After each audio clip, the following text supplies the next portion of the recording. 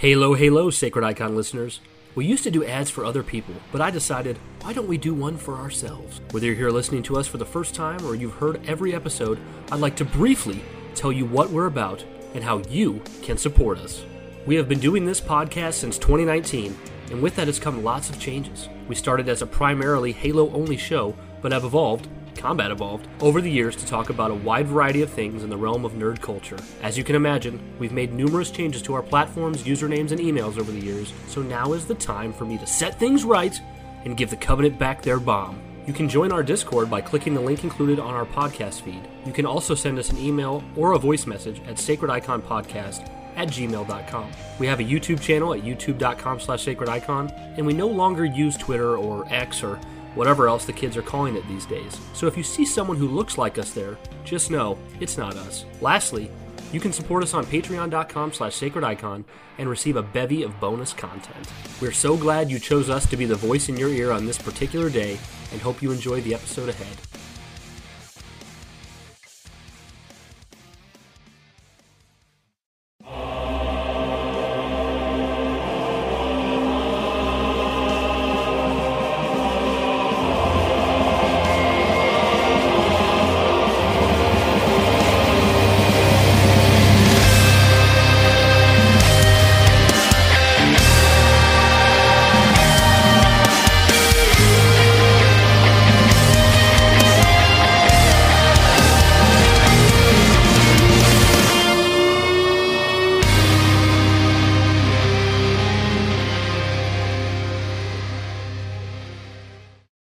Hello everyone, and welcome to what feels like the most exciting time in ages. E3 celebrations and release date ruminations. Have we gotten fed this week or what, Spartans? But the fun's not over yet. Oh no, Mama Joe! So let's pull up a chair, grab that fork, and a knife. And let's eat, guys. You're listening to the Sacred Icon Podcast, and we're back with episode 81, you big honey bun. Compliment King and Wholesome Icon, Joshy Washy here. And join with me as always is my buddy, my pal, my friend, and the one of which now has to answer the $1 million question. Brian. Sup, fucker? Oh, jeez. Man, what an intro. My face went from a smile to just this vile cringe of awfulness. It's early. Josh, can you think of a more exciting week for Halo than the one we just had? It's been a long time. I've never seen it since being this involved in the Halo community. No. I've never seen it. No, there's been a lot of... Ages. There's been a lot of content this week. And it's like good, substantial content, and it just kept coming. That's a drop pod. That's a pelican-sized drop of content. Josh and I have been hyped all week, and we have recorded over 10 hours of audio this week. So we've put in the work, but it's been a lot of fun. So it didn't seem like work. Hell yeah! But so today, we're bringing you this episode because it's Saturday, which means you guys need a new episode. But we've covered so much, we've put out so much. We're going to try to make this one short and sweet. We're going to cover the Canon Fodder, some of the new news, and just kind of talk about the in the general air, the excitement and the good morale, good morale that the 343 devs have been feeling, and just how cool it is to see. So, hell yeah. All right, guys, let's go right into the Canon Fodder. Even if you guys have already read it, I think me and Josh can just kind of add our opinions to it. So it's called Showcase. Actually, I want to say real quick, I haven't actually looked at any of this yet. I just did a quick skim, guys, so be reacting to this live in the moment. Yeah, pretty much the same here. It's called Showcase Sensitive from Jeff Easterling, of course. Said, the week been, guys. So, how has your week been? Anything cool happened? Welcome back to another edition of Canon Fodder, your friendly neighborhood fiction-based feature that examines and explores the lore of the Halo universe. In our last issue, we took a look at the armor and arsenal that's heading your way with the Master Chief Collection's 7th and Sangheili-centric season. Very cool. This edition, we're taking a closer look at several of the elements and items you may have seen bandied? Okay, I've never even heard that word. About in this week's festivities that kicked off with Sunday's Xbox and Bethesda Game Showcase, or as many folks still colloquially, he's a well-spoken dude. I don't even know these words. What'd you say, Josh? Colloquially, I think. Colloquially call it E3 season. We'll be answering a few of the questions you might happen to have and celebrating the overall excitement that accompanies opening new windows into our favorite fictional universe. Let's get started, shall we? First section says Combat Dance Floor. On Sunday, one of the key highlights was the first real look at Halo Infinite's free-to-play multiplayer experience. New gameplay, gadgets, and glorious moments were all on display, giving you a glimpse into some of the new memories to be made when you and your friends take personal Spartan super soldiers online later this year. Of course, if you're an avid reader of this particular feature, you likely came away wondering just as much about the names of the armor and mysteries of the maps as you did flag routes and fight dynamics. Today we're going to pick out some of the items you saw showcased and pull the curtain a bit further back on some of the more fiction-y bits and bobs attached to various elements of the scenery and the sandbox. But before we begin, just in case you haven't seen it already or want to see it again, here's the relevant bit from the no, we're not going to play that again. You guys have seen that. You've probably watched it a million times like us. Yeah. Goes on to say, in Halo Infinite, you are part of a new wave of Spartan 4 super soldiers. Let me just say, Josh, I loved reading this probably more than most people did because it says a new wave of Spartan 4 soldiers. I'm glad that they're sticking with Spartan 4s, but classifying them as a new wave because it gives it kind of a fresh start, but it's not like, oh, these are Spartan 5s now. Like, let's stick with the Spartan 4s. That's a really good point, actually. It's a nice way to kind of keep things fresh without making it too much of a reboot in that sense, even. Because, gosh, that would be, ugh. Yeah, I'm not ready for Spartan 5s. Like, give me another 10, 20 years. That's a good point, though. Starting your training journey at a hidden facility on a frontier world. This is also cool, Josh, because I'm just elaborating and guessing here, but going off what we know of Halo 5, the reason this training of a new wave of Spartan 4s is probably happening on a hidden facility on a frontier world is because the Cortana and her Guardians, it's not, and the Banished as well, it's just not safe, you know what I mean? Yeah, that makes a great point, Brian. Which is really cool. Preparing to replenish the ranks of humanity's heroes, preparing to write a new chapter in our fight against relentless and imposing opposition, proving yet again that humanity doesn't really like being on the back foot for long. Your journey begins at the Avery J. Johnson Academy of Military Science. Josh, could you think of a cooler way to commemorate? Dude, that's awesome. That's awesome. I know some people out there really would like for the sort of dumb AI that we're getting, right? Like some people want to hear his voice. You know, as just one of them. Like, I mean, who knows if they'll actually even do that? Because, you know, right now it won't make sense. But if it's a chance to, like, provide, you know, something like that where they can get some voices in there, like Buck and stuff like that, it'd be so cool to have Johnson's voice in there as a somewhat. You know, on one hand, I would love that. On the other hand, if this is supposed to be in canon, it seems kind of disrespectful to have his voice if it was in canon. But then again, I know it's just a game. You know what I mean? Yeah, well, you're probably right. I mean, I don't really think they're going to kind of go that, like, celebrity voiceover route kind of thing within Halo. Yeah. You can do that because everything so far seems to signify that this is going to be, that they want this as in-universe as possible. Biggest thing, actually, that I've been realizing more and more is, okay, for example, you notice when, you know, we pick up weapons now, in every other Halo, it's been on the floor. Now, we're picking up weapons on the walls. Pretty sure, yeah, doesn't that remind you of Halo 2 at all? Like, you're literally there on Cairo Station. One of the first things you do is go down that little ramp, and there's battle rifles on the wall, and you can grab them. Do. And I actually had that thought already. Yeah, it's very grounded in, like, realism. It makes it feel like these maps are places that are, like, training grounds, places that feel lived in. And then we're going to get into this here in just a moment, but, you know, with Spartan Lorette and stuff like that, I mean, that even seems like a much bigger way to signify the sort of, like, unifying multiplayer with campaign without doing like Spartan ops. It almost feels like some kind of Halo 4 multiplayer approach, but refined. Yes, much more thought out for sure, much more elaborated. You know, it's kind of genius what they've done. I'm actually really just kind of shocked at how it's so simple yet so genius. I feel like what they've done is they've basically said, okay, we're living in a time of all these other free-to-play online shooters and all the different things they offer, and we don't want to not be Halo. We don't want to do necessarily a battle royale or change the core of Halo's big team experience. So instead, what they did is they kept big team battle exactly as you know it, and as you've experienced in prior Halos. But they're like, okay, so what we're going to do is weapons spawn on racks on the wall, which gives it this more lived-in, you know, experience. They're not on the floor, so it's really the same as it's always been. You just grab it from a different place. Then they're like, okay, we're going to bring in vehicles on, you know, Pelicans that are actually seen in gameplay, coming in and delivering it on the map. It's going to have your commander talking in your ear. So it's like, for all intents and purposes, it's the exact same thing we would have experienced in any other Halo where it's spawning in, but it gives this like real-time war vibe, like this, like so much is going on. Like just imagine if you've already got, a teammate in a tank and another teammate in a ghost and one on a mongoose, and you got like 4 or 5 players engaged in combat on foot battle. Then you have a pelican dropping in. You're just like, holy, there's so much shit going on. It just seems like this big scale war, like dropping off weapons. They've managed to take... It's almost like they've just added a lot more theatrics to what we already had, with your AIs and Spartan Lorette. I mean, it's just really cool. I'm excited about it. It is. I mean, I'm like mixed about it, but I'm mixed in a very excited way because I mean, it's a new thing. I don't know how it's really going to feel in the moment, but I'm excited at the possibilities for it because, like, if a pelican is bringing in a wraith, and that's kind of the game's way, like the match's way of telling you, like, hey, this wraith is about to spawn in at this specific location or whatever. Yeah.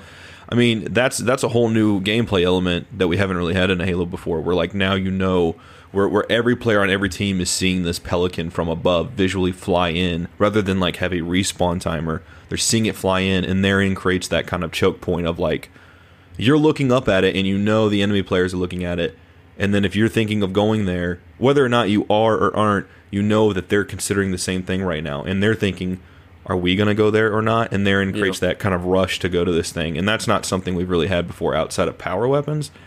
But at the same time, I don't really know if I'm going to like that long term, so that's why I'm really excited to kind of see them do it. Like, I'm excited for the flighting, not because they'd be able to take it out of the flighting if it gets an overwhelming like criticism. People don't like it, but like, I'm sure it's actually super fun, and I'm sure it's going to create some really awesome new moments, new memories and stuff. But it's brand new, so really excited to check it out. Well, I could see it as a huge plus and minus depending on how you look at it. So the minus is right off the bat, if you're a really long-time Halo player and you love competitive multiplayer and you're good at it, one of your skills is that at the core of the Halo multiplayer experience is knowing the map layout, knowing where weapons spawn, knowing their spawn timers. That gives you an up on all other players. But that's something that you really have to be ingrained in the experience to have down. Mm-hmm. Whereas now they're going to say, okay, between the academy, between the pelican dropping stuff in, warning you when stuff's going to spawn, now players who aren't as knowledgeable will be able to have the same advantages as someone who has just played the game a ridiculous amount of time. This is kind of a weird example, but anyone who's played it can probably get what I'm going for. It reminds me of Diablo 2 and Diablo 3. So in Diablo 2, you could put your skills in any skill tree you wanted, but if you didn't place your skills in the right place in Diablo 2 and synergize the skills together, if you didn't use them right and you spread them out too much, you could get to the end of your character's leveling up and your character could be garbage, could be worthless because you didn't have the knowledge of where to place the skills. So then players who had played for a long time and learned, they were putting their skills in all the right place and doing better. So then when Diablo 3 came out, they kind of changed the system. Many would argue, for worse, but they changed the system. So in Diablo 3, you can pick your own skills, you can make your character the way you want, but they've designed it so there's no way for you to screw up and make your character useless or null and void. So that's kind of how I get it, like with Halo Infinite. It's like, okay, when you played like Halo 2, you could play the multiplayer and not be aware of spawn timers, spawn locations, map layouts, and that would put you at a disadvantage. Where in Halo Infinite, you're going to probably know all that stuff between the academy and seeing the pelican drop it in, getting the commander in your ear saying, hey, definitely, this is going to pop up in 5 minutes or whatever. Right. But all right, moving on, Josh. I don't want to mispronounce it, and if I do, everyone is going to cringe when they listen. Is Lorette's last name? How would you say it? Agrina? Agrina, yeah. Actually, okay, so, very nice, Brian. Very nice. Nice. Okay, cool. So Spartan Agrina. This character, I'm just going to touch on this really quickly. I don't want to go too far into it. Gotten some criticism. This character's gotten some really unneeded criticism. We don't know anything about her, I feel personally, to be criticizing. I know the biggest criticism is probably that, Commander Agrina, well, what about Commander Palmer? Why she led the war games and other Halos. So is she replacing her? She can lead me in a war game.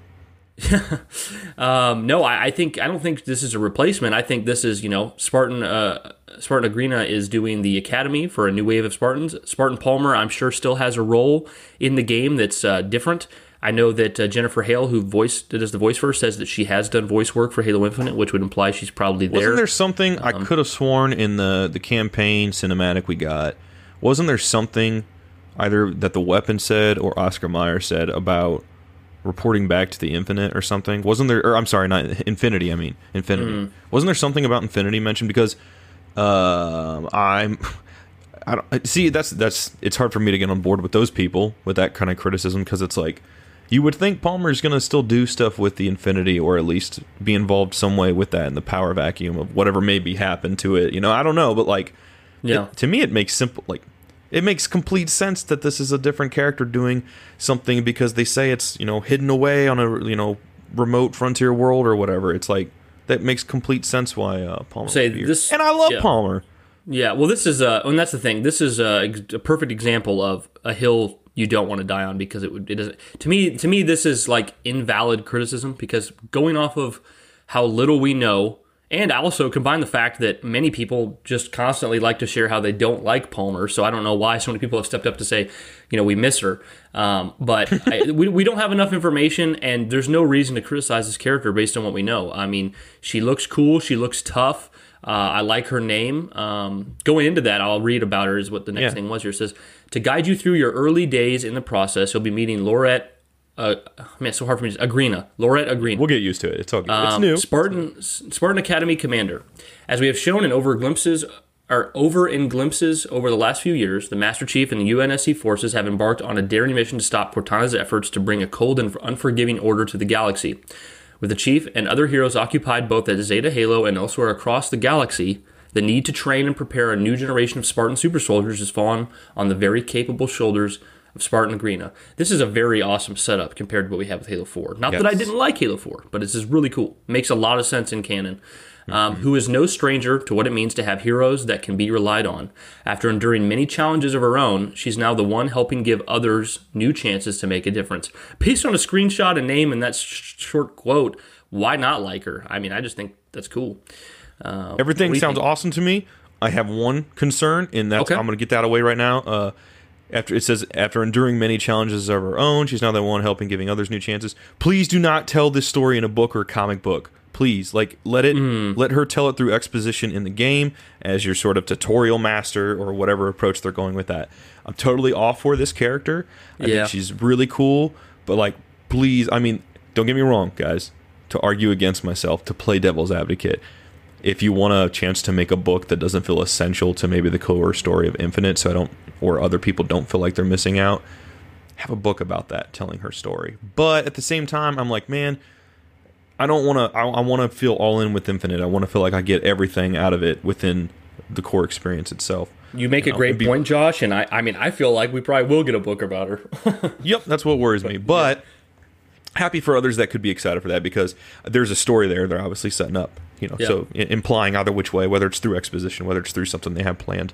But aside from that, man, super, super cool. It says, she needs to train and prepare a new generation, and it's fallen on the very capable shoulders of herself. So, and she's no stranger to what it means to have heroes that can be relied on. So, sounds like she alone, or at least she's at the head of being responsible for this new wave of Spartan 4s. And man, just imagining the headspace that must be for someone of her stature. I can't wait to get to kind of learn more about her character. On one hand, I'm like, man, I do miss the kind of Bungie vibe where, you had the Johnson who was like, everything else felt serious, and then you had this character kind of at the head that helped kind of made you relax a little bit, and helped you keep your guard down. You could relax and clench your jaw, that kind of thing, and have fun. But on the other hand, it's really cool to have someone like this, and it makes sense why she's in the position she's in, and has the sense of seriousness. And again, we're only picking apart several. We have no idea. Yeah, she might not even be that serious. Yeah, I mean, she seems that way, which is good. But again, for anyone that doesn't like her, I would just say, hang on. We're only going off a very brief few seconds. We don't actually know the full context of what she's going to really do outside. Can you imagine just running around in multiplayer and Spartan Agrina comes over your comms and like, do you usually have your head shoved that far up your ass, soldier? Something funny. Yeah, I really hope, because I understand why people don't like Palmer in contrast. So I really hope with Laurette that they're going for a more, I don't know if I want to say a motherly approach, but something a little bit with a little bit more compassion. Even if it's I understand they're Spartans, they're soldiers, but something with a little bit more hey, we're on the same side, rather than calling people eggheads and all this other shit. you need to feel on the same side, because otherwise people are going to hate this character just as much as Palmer. So hopefully they're doing something. I trust it. I trust that what they're doing. But for my it's not going to bother me. You know what I mean? It's not going to faze me, because I'm going to be like, okay, this is cool that this is all under the umbrella of this is in universe. I don't want that necessarily. I don't need that. But the fact that everyone seems to really love it, and the fact that the way they're doing it here seems fantastic, so I'm all in on it. So I'm not going to be someone that gets like make or break over how she is, but hopefully for other people out there that really had a hard time with Palmer, that they're going to balance her a bit more better in terms of how she may communicate and talk to you Spartans. Because you would think if she's being responsible for you, that she's going to be more caring, more invested. Not necessarily, that doesn't necessarily translate to nice, but you would still think there's going to be a little bit more of tether there, as opposed to just being an asshole. I don't know. No, if you want to make us not like somebody, do that. And that's why people don't like Palmer. Yeah, I mean, I just get a vibe that they've really put a lot of thought into her character. They very much want to show her off. So yeah, and hey, you know what? And just even saying that, if they do have a comic book or a book, it's a great way to really show why she is the way she is to our characters. Now, on one hand, I don't like the idea of having to go out of my way to really get to understand her that way, because it's like I'm paying $60 to try to get this stuff here. But at the same time, Star Wars does the same thing. I mean, it's the problem when you have a universe this large, Yeah, but Star Wars does the same thing, to be fair. And I know when they do stuff like that, sometimes it does feel like too much. Other times it does feel really cool, and you feel rewarded for that. So, but what I'm trying to say at bottom line with her is that I think it is cool that even though they're not really able to say much right away, that like Jeff here is basically trying to say that this is someone who does have history, and she has sort of the weight of this new gen on her shoulders. Like, and that's, that's a big deal. Yeah, that's she's got a big responsibility. Yeah, so it definitely makes me. I have no reason to dislike her. I have no reason to like her yet. I'm super indifferent, but like I'm really excited to see what she's like. Yeah, no, I think that's a fair stance. Reading on, Josh says, the Spartan Academy program gives you the platform to hone your skills against fellow recruits and learn how to maximize the new tools at your disposal. Hell yeah. Plus, there's plenty of fun little elements to be dissected by lore lovers and detailed divas. For more on how the team at 343 are approaching crafting your personal Spartan's journey, including another glimpse at the aforementioned Spartan Agrena and the Academy feature, make sure you check out the Halo Infinite multiplayer ViDoc released earlier this week, which we covered. You know what? I will say one quick thing. I do like, don't get me wrong, overall, like I'm someone who doesn't need, like I didn't need in Halo 4 to have the multiplayer feel so like in-universe focused, like almost sort of fourth wall breaking. I don't need that, but I'm at the same time, I'm happy they're doing this for Infinite, and I think it is going to be great, like overall for everybody, because, if you're someone new coming into this, it's going to feel like it's not going to feel so segregated that I think most multiplayers have been, right? So you're going to feel like you can go from finishing the campaign into this other thing, and then suddenly for someone who's like never played Halo before, like I just picture like an older dad or like some young kid that's getting into it for the first time because maybe his friends are suggesting it or their sons are suggesting it, or mom, even grandma, like anybody who's not really ever been too much into this stuff. They go from the campaign into multiplayer and suddenly they're like, oh, I can make my own Spartan. Ooh, this is cool. And then it's got some story elements in there as a way to sort of hold your hand through, kind of taking you from fighting AI like PvE to now PvP. And I think that's a nice marriage. It seems like they've reached it, but I'm very excited for it for that reason. Like, there's always that uncertainty when something's new, but I'm so excited even because within the whole soft reboot kind of shell of the approach they're doing, the DNA, there's so much new stuff they're doing that they've never done before, or they're doing in a brand new way. And this reminds me of like, I'm seeing so much experience learned from Halo 4's approach, and it makes me so excited. Yeah, it really feels like, 343 is a developer that has worked with Halo for over a decade. That's what this game feels like. It feels like them taking everything they've learned over all this time and really, because you got to think about like when Bungie was transitioning 343 and helping them to take over this. Actually, technically, it was, well, depends on how you look at it. Like 343 started at its very, very small core inception. I'm pretty sure it was 2007, like the actual name and like the beginning of the corporation. And over the years until, I think it was 2011, I think they handed it over officially to 343, all this stuff. But So, but then also Halo 1 was made, was started being built in 1998, 99, whatever, or maybe even 7, I don't know. So roughly 10 years when Bungie started to take their skill and everything they had and pass it along. Well, now you're looking at 343, they have roughly 10-ish years, if not a little more themselves. So if you kind of think of all the experience that Bungie had when they were crafting their swan song, which would have been Reach, or you could say Halo 3 if you want to go back to that. That's kind of where we've arrived with 343 now. They can take all they've learned and make the best experience. Yeah, dude, absolutely. I feel like we're seeing more and more. I don't want to say they weren't before, but it felt like with Halo 4 and 5, there was very much an approach to 343 to try to, of course, respect what's come before, but also take it in a new direction and do their own thing. Mm-hmm. But now I feel like with Infinite, it's like they've realized it's okay to look like a Bungie game or to look like Bungie's Halo, and that's really the magic, the aesthetic, nailing it down, because there was so much praise in Halo Wars 2 with the art design, and then you see that kind of carrying over in this stuff, and I think they're realizing, like, we can still make our own game building off that blueprint rather than trying to build off our own blueprint, and people seem more excited than ever because of it. If I'm right, damn, was that a brilliant stroke, whoever made that decision. That's the truth, man. We've talked about it in prior episodes, but like Halo has been worked on by so many different people, even before 343 got their hands on making their own Halo game. You had so many different people with different visions on the inside of Bungie, people that came to Bungie to work on Halo, people that left Bungie and weren't on, maybe somebody who was on Halo 1 but weren't on Halo 2, people that got assigned different roles, people that wrote books, people that did comics. I mean, and prior to like Halo 4, everybody just kind of ran with Bungie's aesthetic and Bungie's style and put their own spin on it. Even Halo Wars 1 was like a spin on Bungie.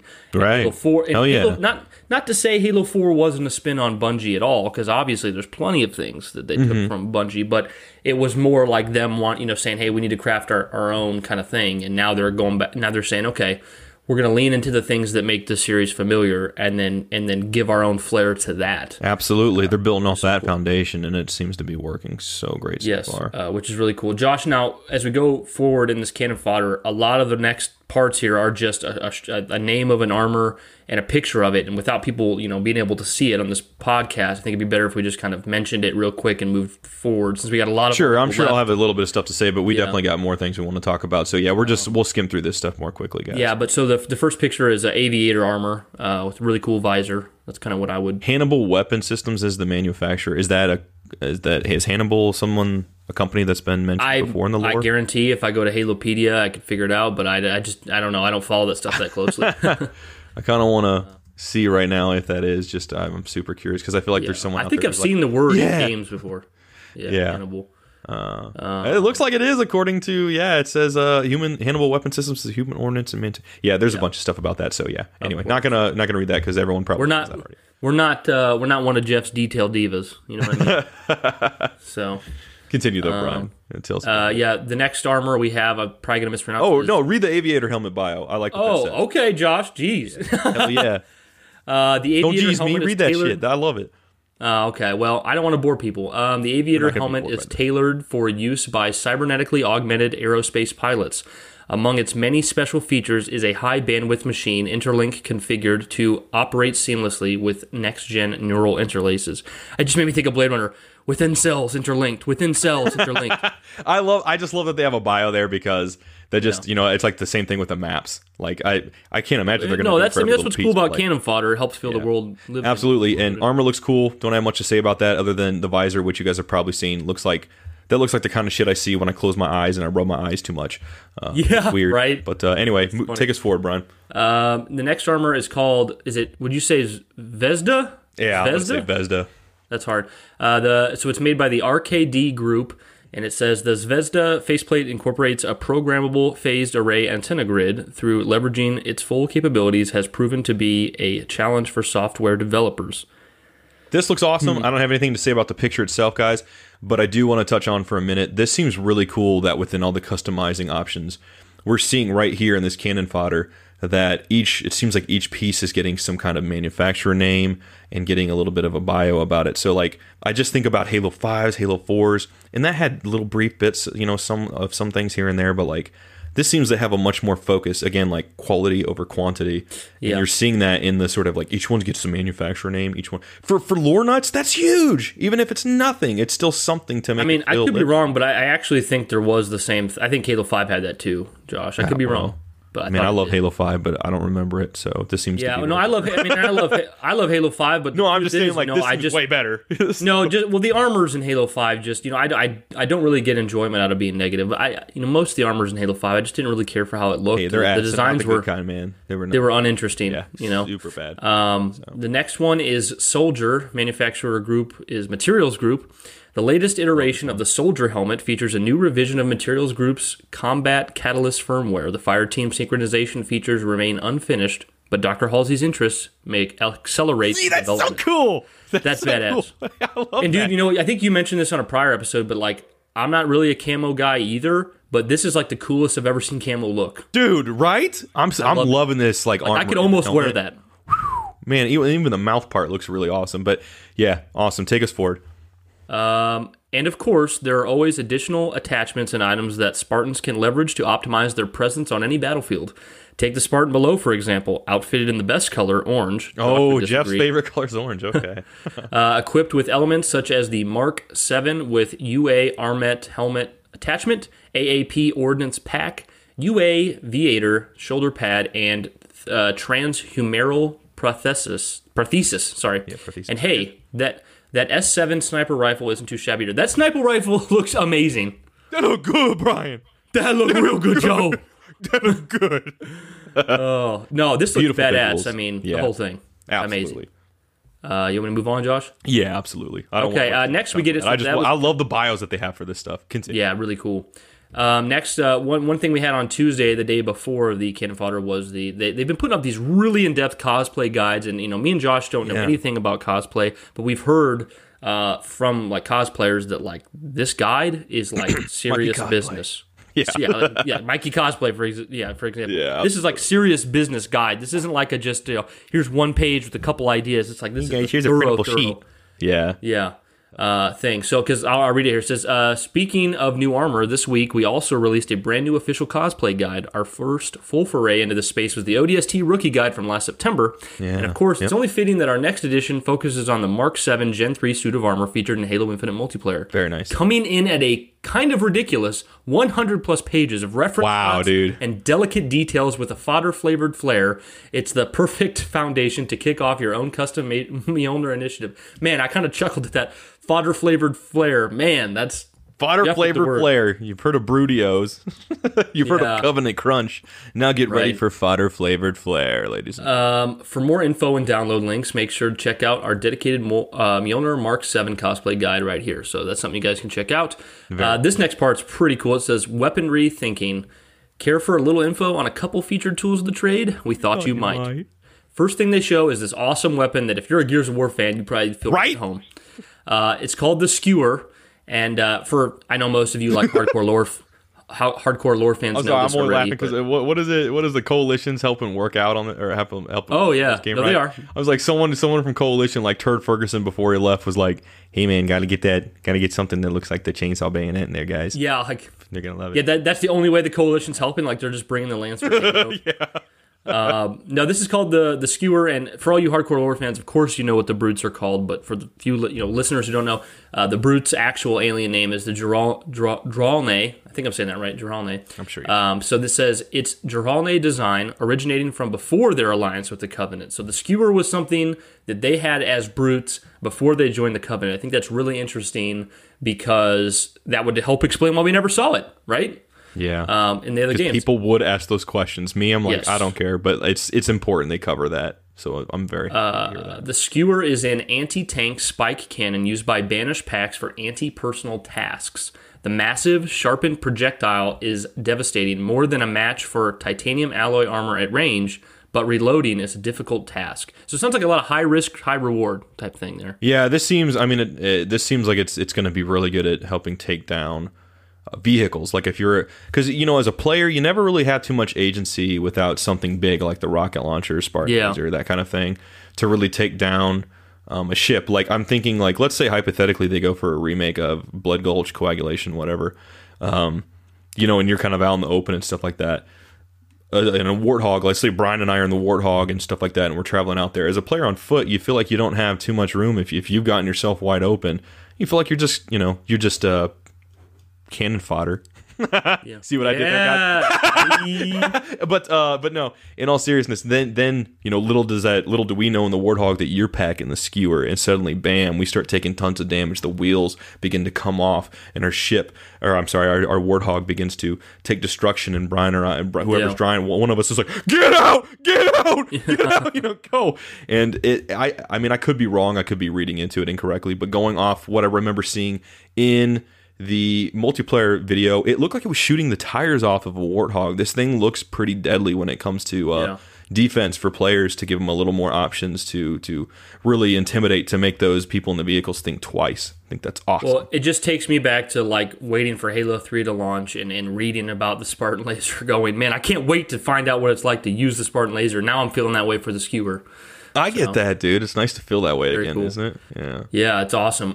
Dude, this next weapon is the one we saw from last year's reveal. I think everybody thought it looked pretty cool. It's called the VK-78 Commando. Manufactured by Vakara GmbH, VK-78 Commandos were selected by the CMA Frontier Forces to replace their antiquated stocks of HMG 38s in $24.95. I like that that's there. I'm sorry, go ahead. Do you have a question? Oh, I was just going to say, like, okay, this is what I'm confused about. Maybe this is a really dumb question. Like, is this a replacement for a weapon we've had before? Like, are we still getting a DMR, or is this kind of the new DMR? I'm getting the impression this is like their new take on a DMR, because I love the DMR, but I also feel like it's too close to the battle rifle, or depending on how you look at it, the battle rifle's too close to that. So I feel like this is some type of new DMR that they're trying to make feel distinct enough that it's worth picking up. If you got the two side by side, they're both beneficial in their own ways, as opposed to being a little bit more similar aside from the scope and 1-shot, 3-shot burst. But what I think's cool, this gun, even when I first saw it, aesthetically, didn't look too Halo to me. But I get that. Well, the reason why I think that's cool, though, is because we're seeing now who it's manufactured by, and we know that this is not like a typical weapon. This is like... This is not real UNSC brand type shit. And that could further imply like, hey man, they are really hurting. They've really had to go to extreme lengths to really try to get more stuff and more weaponry and shit. I could be reading into that wrong, but I mean, that's just a cool thought and a cool way to explain, for people who are like, I don't like how it looks though. Maybe they can get behind it a little bit more. At least that's what I'm hoping, because I like it. Yeah, I mean, the thing about it not looking Halo is like the way it becomes looking like Halo is it's in Halo long enough. That's kind of how it is. Dude, that is so well said, Brian. Damn, wow, that needs to be a tweet. Okay, well, I'll have to. I don't even remember how I said it now, so I'll have to play it back. Very profound moment there. Yeah. Okay, cool. Well, thanks, Josh.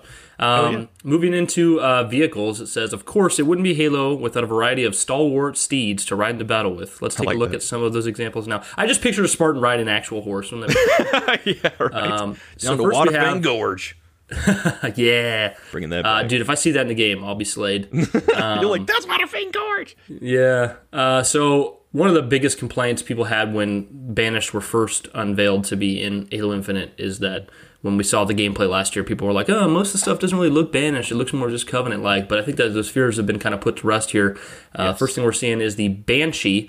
It says Calum Workshop, if I'm pronouncing that right, hopefully. Attack Flyer. I think you are. You're on fire. The Banshees that dominate the local Banished occupation fleet have been thoroughly optimized to increase armor and combat durability, but also maintain the base chassis core performance aptitude.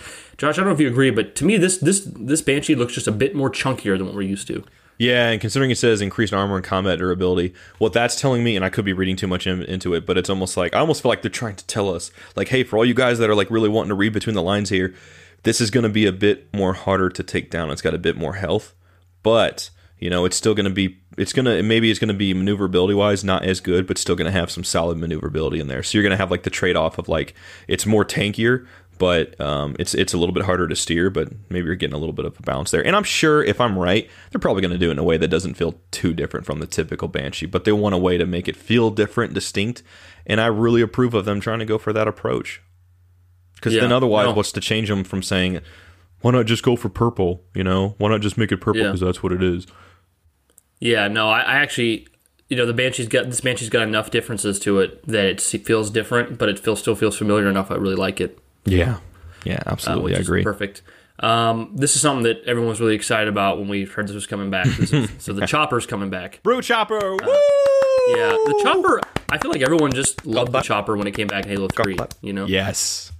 Dude, such amazing times with that game in the sandbox because you could hit it with the Brute Hammer and send that fucker flying. You could be in the Brute Chopper, and the way you could just run into things. When you crashed into a Warthog or something like that, you felt powerful despite it being a one-man vehicle.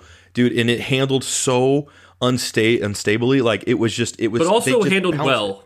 That's what I'm saying. Purposely unstable. Dude, purposefully unstable, but like you felt so rewarded by it if you were someone who knew how to utilize that. And I'm picturing Sand Trap right now. That's where all my memories are with this baby. And it just, oh my God, so many fun times with it. Absolutely, dude. It says, this would be hard to pronounce. Probably. A lot of things in here I'm not too good at pronouncing. You're doing fantastic. Bull Rocky Workshop. Hell yeah, Brian. It says Attack Bike. The shared knowledge of 6 disparate clans contributed to the refined and imposing chopper design that now permeates the banished ranks.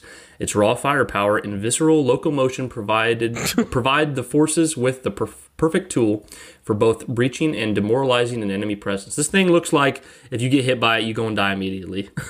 Exactly, and I love that they say visceral locomotion. This thing can move, but man, is it deadly. This is the equivalent of like a Mad Max vehicle in Halo. Oh yeah, right? dude, well said. So yeah, thank you. But I like that it says perfect tool for both breaching and demoralizing any enemy presence. Because one, in campaign, we see from the gameplay footage we saw last year, there's a lot of enemy encampments and stuff. At least it seems that way.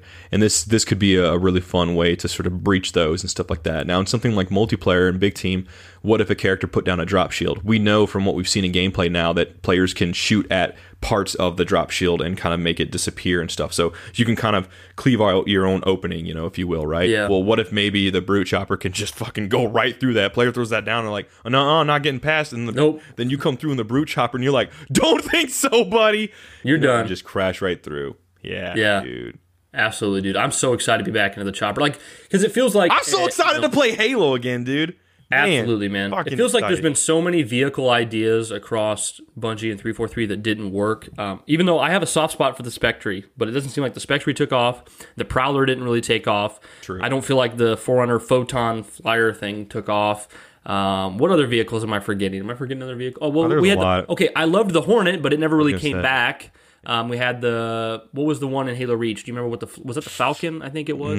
I don't know. So many different vehicles that just never really stuck. But to me, it felt like the chopper came right out of the gate. Everyone loved it, but then we didn't see it again. Well, then they did say too, they do have stuff that they're planning to roll out eventually, and that maybe that doesn't mean new vehicles and stuff like that. But I have a feeling they may kind of slowly over time introduce that. 10-year game, Josh, definitely possible. Yes, absolutely, dude. And plus, like, for people out there that maybe are going to miss the sort of purple aesthetic and design, I'm sure they'll maybe have some maps and matches during different seasons or stuff, or playlists even where stuff is more Covenant themed. I don't know. Yeah. Maybe they work different with bouncing issues. It depends on how they're approaching the design of these. But I think for people who kind of want that and miss that purple bluish look, I mean, they'll probably do something with that too. Like you said, 10-year game.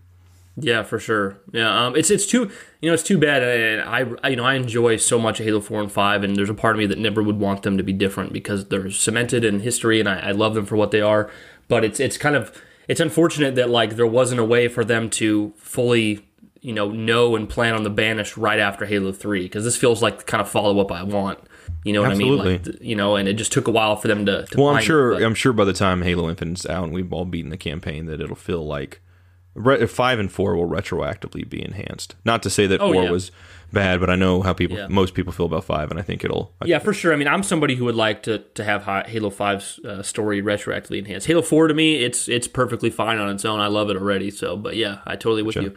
Next, we got the Ghost, which I believe it says the Ryukta Workshop. Dude, nice. Oh, yeah. Scout Bike. The Ghost has proven to be as versatile a mainstay in the Banished garages as it was with the Covenant. The particular iteration focuses on forward armor while also providing enhanced firepower. Looks pretty similar, but just a little bulkier. I think everything Banished is just a bit bulkier. What do you think, Josh? Again, it looks nice and worn. Yeah, not as much to say about this one because I think it does kind of play into what I was thinking about the Banshee earlier. Like, I wonder, they make it sound like these things are going to be a bit tougher, and then if you have things, you have other weapons out there to kind of balance out that stuff, like the skewer. Maybe these things are going to have a bit more health to them, but maybe their performance, the way they balance the speed, might be a little bit different. I don't know. And when it says this one says also providing enhanced firepower, maybe the damage on this thing is way better. I don't know. So, but either way, dude, it looks cool. It's got this rugged look to it and everything. So it just looks so absolutely chunky. I love that. So I love British. It too. Yeah. Everything looks great. There's nothing I go, ooh, that's not really. I mean, we talked about the Commando a bit, but for the most part, there's nothing that really goes, oh, that's not Halo. Yeah, and even then, it seems like in universe they're at least trying to explain that rather than for sure. This is just some like 1,500 different armors you see in Halo 5 or 4 that look like nuts. It look like Squidward's house. Yeah, I saw that meme. Next, we have like what feels like the 800th iteration of a different UNSC flying vehicle. It seems like. And this is not to blame anyone directly, Bungie and 343 of Florida with this. It doesn't seem like the Banshee has been consistent since Halo 1. Seems like we can never properly land on a UNSC flyer, but the one they're introducing in Halo Infinite, and if it was in a Halo Wars game, I think it might have been. I've played both of them. I swore Wasp was in Halo Wars because I'm pretty sure it is, but I can't say for sure. But I've played them several times. It's kind of embarrassing. I can't remember. But dude, it's not. I don't know that shit. The next people expect me to be better, Josh, just because I'm the Halo it's all canon good, buddy. guy, on here. But no, the Wasp, it says AV-49 attack VTOL, fast to produce and easy to maintain and optimize. The AV-49 has seen increased widespread use in environments and scenarios where versatility and low profile operations are at a premium. Thing looks pretty awesome to me. I like it. Yeah, dude. No, not too much to say about it. I got a soft spot for Hornet, but. Yeah, I mean, it looks like it's a one-man vehicle, as far as I can tell, but I really hope, whether it's now at launch or through time, I really hope we get to see a lot of vehicles that are like, let you have other players, let you hop in there, because that's so much of the fun of the multiplayer sandbox is getting to have things like the Warthog and stuff like that. I actually disagree with you on that one, Josh. Oh yeah, you like the single stuff, the single use? Well, I think the whole problem I spoke of was that the UNSC has not had a flying vehicle with the consistency and mainstay that the Banshees had, and I think part of the reason is because all the UNSC flyers have always been multi-seated. Right. I think if they going make by that, looking at this vehicle, the fact that it's single use to balance, much more like a Banshee. Yeah, exactly. I was going to say that's perfect, but I still hope there's other vehicles like that to really that I'd like still to see help the Hornet give come more back player if options. I could choose. Yeah, absolutely. I mean, whether it's Banished or UNSC, I love those ones where you can, like a Scorpion, where everyone could hop on the side of it, even though that was pointless, or someone could hop in the turret. I love those types of opportunities and stuff. But this is great to have a balance for the Banshee because it's a little bit wider, but looks like it's almost got a similar design in a way, in its own. Yeah. UNSC. If I had to guess, I feel like, and I'm probably wrong, but I feel like the Banshee would do maybe a bit more damage, but this has a bit more armor. Yeah, or better maneuverability or something like that. Yeah. You never know. So yeah. This next vehicle it's a UNSC vehicle, but it looks about as bulky as a Banished vehicle, which is badass. The Razorback. I'm really excited about this vehicle. What do you think, Josh? Oh, absolutely, dude. Razorback seems fantastic. I love the name. It's a classic name. That to me is going to be as classic as Warthog. Oh, it's got Halo. A nice sound to it. It is undeniably a Halo name. Yep. It says M15 Light Tactical Vehicle. Originally a specialized offshoot of the traditional Warthog, the latest Razorback model is the result of a robust design study that incorporated learnings from rigorous testing programs on several virtual uncharted worlds. Even without onboard weapon systems installed, the up-armored design and increased payload capacity makes the Razorback an equally viable option on the battlefield alongside its more ubiquitous porcine cousin. Did I say that right? Yes, you did. Yes, you did, amazing, man. yeah. Now, like I said, I think we said in the prior episode, if this thing manages to be used properly in certain modes, objectives, whatever, and players that are able to jump on the back are able to actually really function, because now maybe I'm just a terrible player, but I don't know if you agree with me, Josh, but usually when I'm a passenger in a Warthog, there ain't much I can do. So if they manage to make this really usable, then it's going to be a mainstay. I feel like the Warthog from Halo 3 that carried Marines never really went anywhere. Well, what I'm most interested to learn is whether they're going to bring back the ability that Halo 5 had where you could press A in the passenger seat or the turret seat in a Warthog and you could switch between the two. Or if your driver died and you're on the turret, you press A and they do an animation where they jump over into the driver's side. I thought that was amazing, and that should always be in there from now on. So I'm really hoping that's the opportunity, because if you got 2 players in the back and like the flag drops or something like that because they get shot down, I don't know. I mean, maybe they could. I know they can stash it and stuff on the back of it too. But like, if that's something that happens, then maybe the player on the passenger side, or even the driver, can hop, and switch over. And I mean, that almost sounds like way too much work. But I just there's a lot of options and potential with this kind of thing. And plus, they make it sound like even because this doesn't have a turret, their way to sort of balance that is it's going to be a lot more tougher. So I really like the sound of that. Dude, it seems like it'd be a beast to take down. Like if somebody was in this Warthog and they had the flag in the Warthog, or not, I'm sorry, Razorback. If they had the Razorback and they had the flag, and somebody was like, "I'm just going to get the flag back by destroying this thing," it looks like that's not the best option, because it's going to take a lot of firepower to take it down. This shit looks like some Elon Musk design stuff. Like, it looks way more tankier. I think it looks better than Elon Musk designs, honestly. I'm not too impressed with this design. Well, fair enough, but it definitely looks a bit more thicker and sturdy. It's built to last a bit more, because it's far more vulnerable, I think, than the Warthog one is, at least in terms of player agency. So just being not having a turret and stuff like that. So yeah, but take us forward. Okay, so moving into a new section here. This is pretty cool. Making it personal. One thing you may have noticed in various multiplayer gameplay shots is the presence of a personal artificial intelligence unit. For obvious reasons, it's only natural to expect a UNSC, or anyone really, to be reticent when it comes to any sort of interaction with AI given recent events.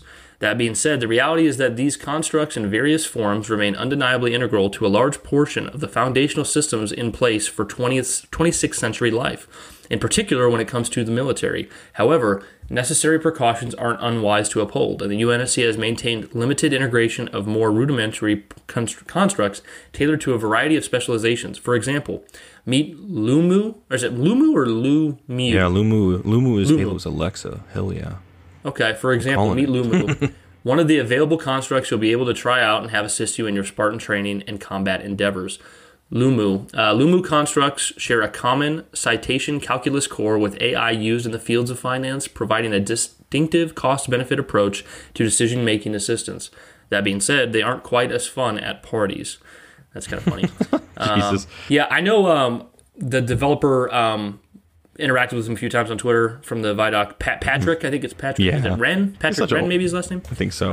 He's really... Yeah, dude, he seems really stoked about this the AI stuff. So I feel like it's, my impression is that it's pretty cool anyways, but he definitely seems like it's something that players are going to resonate with.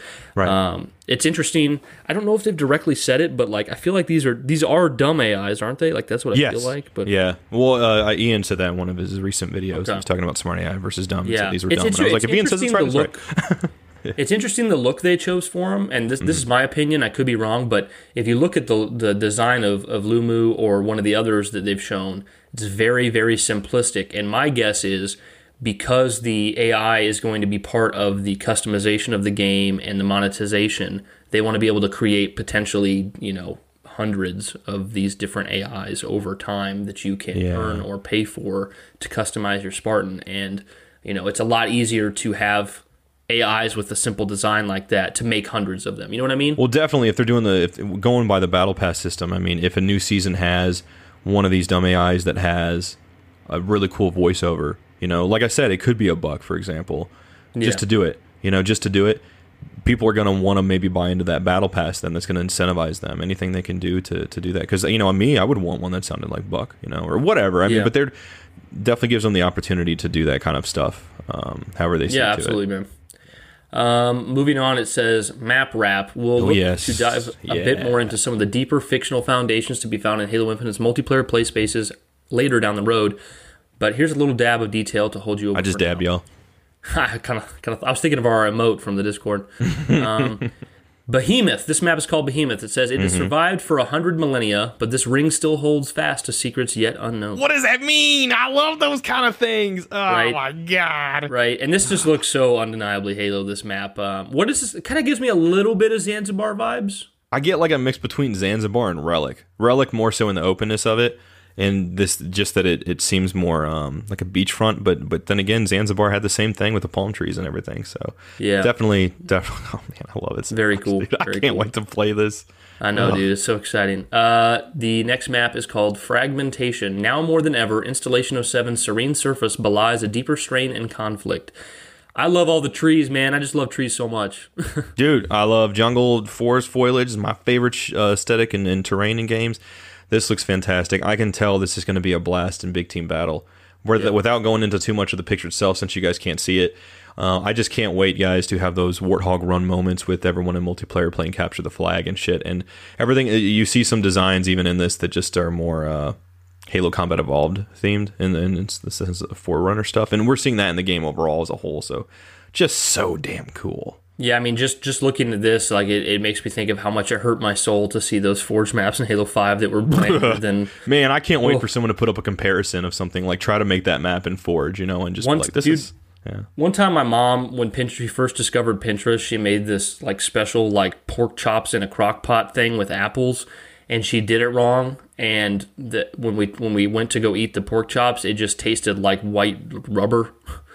I'm like, that's what Forge maps like remind me of in Halo 5. Yeah, not a fan. Next map is Recharge. Resource infrastructure facilities such as those run by Axis Hydroelectric Division help maintain stable energy grids for colony worlds throughout the UEG. Beautiful map. Yeah, now even though this is run by Axis' Hydroelectric Division or whatever, I wish so badly that would have been, the Axis stuff would have been more of a play on Axios, as ridiculous as that might sound. Just because I would have liked the name to be called Axis or Axios for that. It's funny you brought that up, because when we were looking at the Razorback earlier, I'm like, I need to see like a Razorback in real life now, like we saw the Warthog from Forward into Dawn. Hell yeah. Yeah, hopefully on Showtime. The next map is called Live Fire. Instructors at the Avery J. Johnson Academy of Military Science ensure their Spartans are prepared for any challenge that a hostile galaxy throws at them. Have we seen much of this map? Yes, we have. This is the one that looks a little bit more bland. When we did our last episode, you mentioned it kind of looks more Forge-like almost. Oh, that one. Okay. Well, yes. It looks better here to me. Yes, because this one you can tell this is a bit more basic in terms of the aesthetics, because and plus the design too. But I think that makes sense, because this is literally a map based on where you're kind of starting out, where your tutorial in the multiplayer pretty much is, from the sound of it. So that's cool that they're not having some tutorial section that you don't really get to play on further in multiplayer. It's nice that they're going to have some aspect to that, connected to it, for use to play against other players and bots. So very cool. Sure. Okay, dude, this map is might be the one I'm most excited about, just because it takes me back to my favorite game of all time. It's so nostalgic. It says this map's called Bazaar. You're bizarre. Thanks, Josh. I love you. The East African Protectorate's plan to rebuild the glassed urban core of Mombasa was ambitious and expensive, but Project Rebirth investment by the UEG and UNSC activity at the nearby Voi accession has revitalized some sections of the metropolis. So this map is basically New Mombasa from Halo 2. Yeah, which is amazing, because that gives further credence to when we saw the graffiti work of Master Chief. He means something to the people that live in this place, or did live at this place, at some point or another, whether it's now or before. And I just think that's so fascinating. That's why I love multiplayer map design. That's why this stuff gets me so excited, because it feels like it's something that was lived in. And Taraz always puts it best, and I'm paraphrasing it, but he always talks about in some of his favorite multiplayer memory videos is that you can wander these maps by yourself, and you think about what happened here, what kind of stories happened in these different corners and sects of these maps. And I didn't get that as much from 5. I loved some of the maps, Empire, Truth, Regret even, and some of the other ones. I mean, there's a ton. I loved, I'm totally blanking on the name right now. I guess that goes to further prove my point. But but these maps look fantastic, dude. They look like places that have been lived in or operated in, that there was use. You can see weapon racks, and in this one, you can just see the Kuko's Cafe and stuff like that. It's like, oh man, people were eating in there and shit. That's cool. The thing I would say, dude, is I know we said a couple episodes ago, we were like, man, if they were only going to launch with 5 maps, we'd rather wait a year and have them launch 12. Yep. But despite saying that, the thing that I like about these maps from what I've seen is, for the most part, these maps look like maps that I would never tire of, that would be fun forever. And that's the thing is, playing Bungie's games growing up, so many of the maps were just infinitely replayable. They never got old. And then, I mean, there was, and 343 has done that as well. Off the top of my head, Haven, Empire, Truth, just off the top of my head, there's 3 maps right there that to me just feel infinitely replayable. Like they're just so good. But I would say and don't get me wrong, Bungie had a lot of stinker maps, in my opinion. But 343 doesn't seem to have as many that stood the test of time, like that made me want to play them endlessly. You know what I mean? Yeah. They have had some, but so far every map that they've released for Infinite looks like, okay, you've taken the time, and these are maps I want to play forever. And honestly, like I'd rather have 5 maps that were like forever maps than like, 2. No, for sure. Although I get the impression they're more showing what we can expect to play in the flight. Like they're not going to reveal other cards yet, so this is something more comfortable with showing, because they didn't show any other maps in the gameplay trailers. So, but one thing I do want to say real quick is going off just these over real quick. Behemoth totally sounds like a map name that I would see in, like, I don't know, Reach or maybe Halo 4. And then we go down to Fragmentation. That's totally the name of like a Halo 4 map. Like that's so Halo 4 inspired. I get that. Or maybe even Halo Combat Evolved. I could see, because they had some crazy names with some of those. Fragmentation. But then Recharge, I'm thinking like that's more Halo 5 vibes. Live Fire to me feels a little more like somewhere between Reach and Halo 5, I think. I don't know. Just me personally. And then Bizarre. It could be just the aesthetics pulling me in, guys, but when I see Bizarre, I think of things like Zanzibar, and I think of things like Halo 2, just Halo 2, Halo 3. Yeah. I'm getting some of those vibes, so I'm loving the different names. I could just be reading too much into it, but there's just seeing all the names here. I'm like, man, they really are trying to pull from every Halo game. Yeah, no, absolutely, dude. I pretty much agree with everything you said there. I'll say, dude, as we close this Canon Fodder, because I'm just going to read to the end of the Infinite stuff. There's a few more things at the end, but I don't think we should touch on because it's kind of off topic. I gotcha. But it says, we hope that you are as excited as we are to experience the new curious corners in store to explore. The holiday season can't come soon enough. Josh, I said it on our first, we did episode 79, I believe, and we discussed the release date stuff. I was, you were of the opinion you think it's going to be delayed. I was of the opinion, I do think it's going to come this. Right. I do think it's going to come this year, but I was just frustrated without a release date. Every developer from 343 I've seen, every post, it always says later this year, later this holiday season. And here Jeff is saying the holiday season can't come soon enough.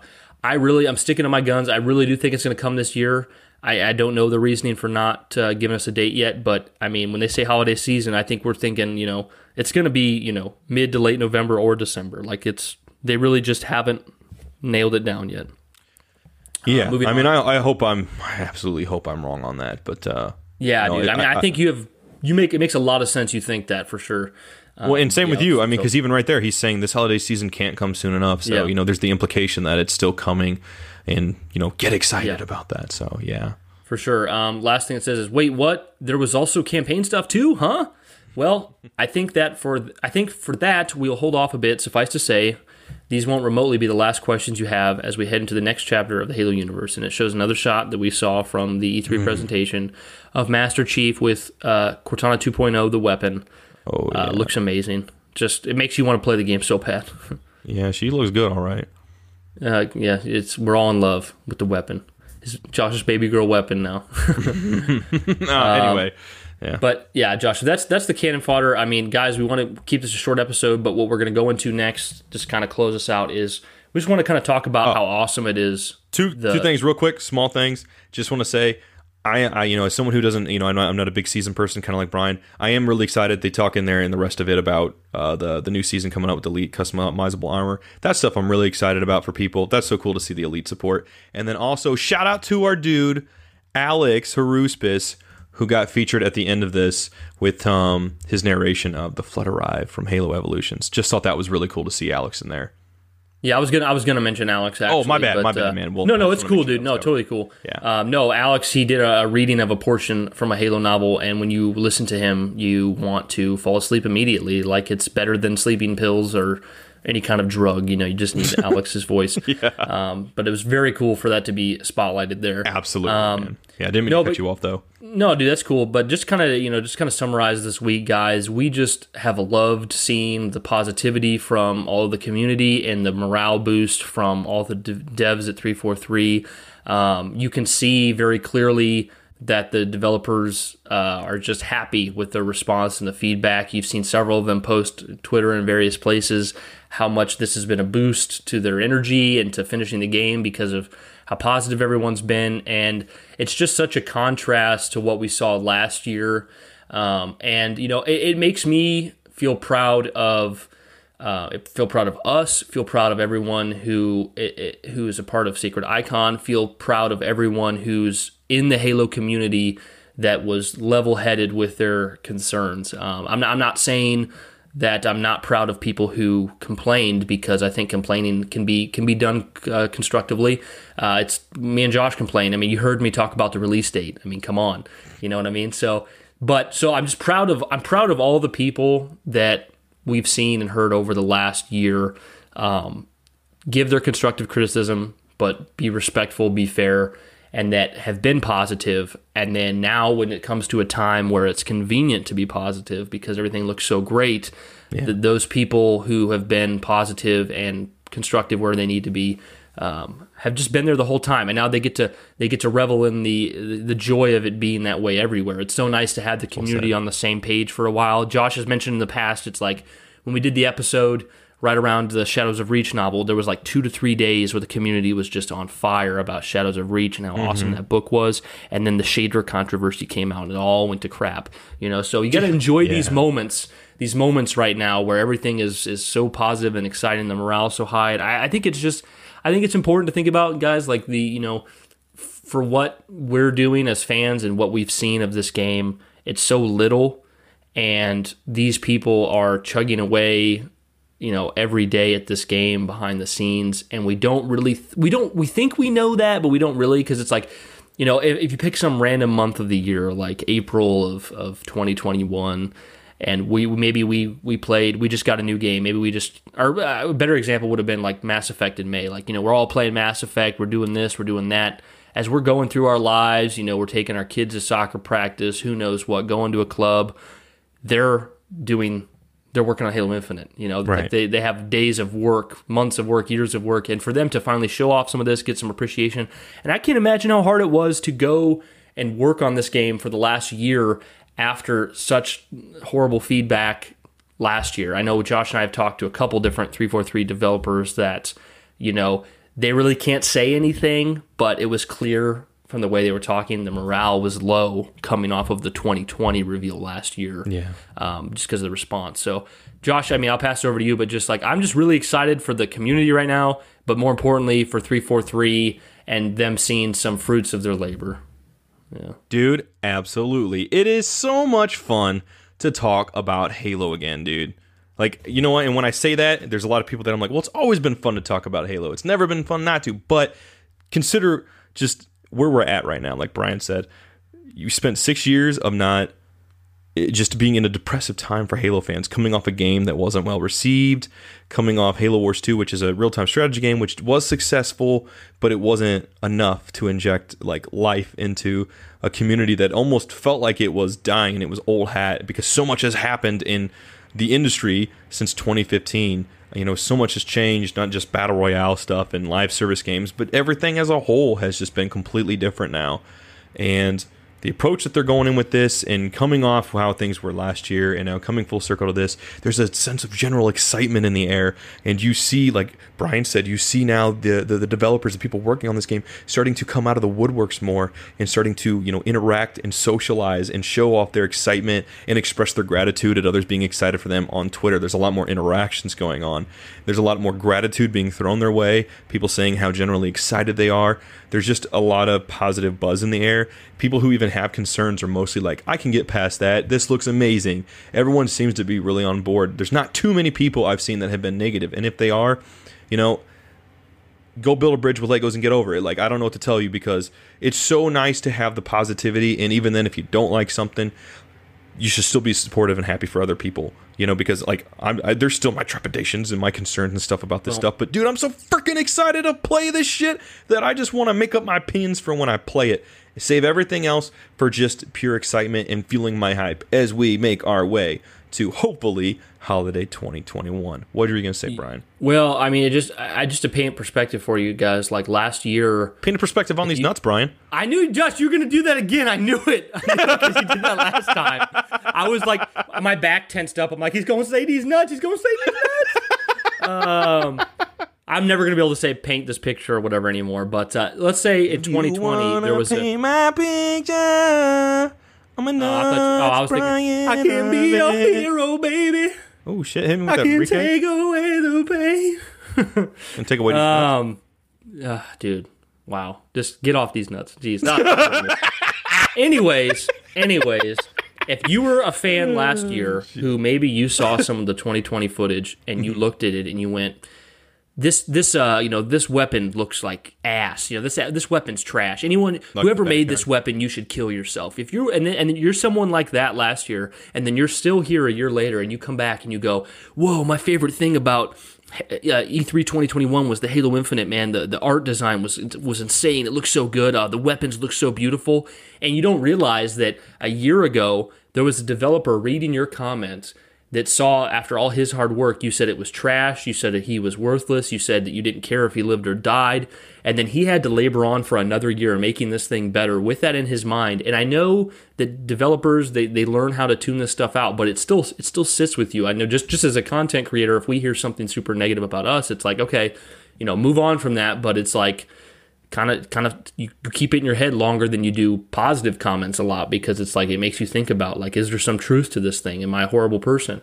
So this person's laboring on it, and then a year later you're praising the same person that you said horrible things to. And I think it's just perspective. Like, just because you don't like something or something doesn't look good to you doesn't imply the person did something wrong or was lazy or didn't care.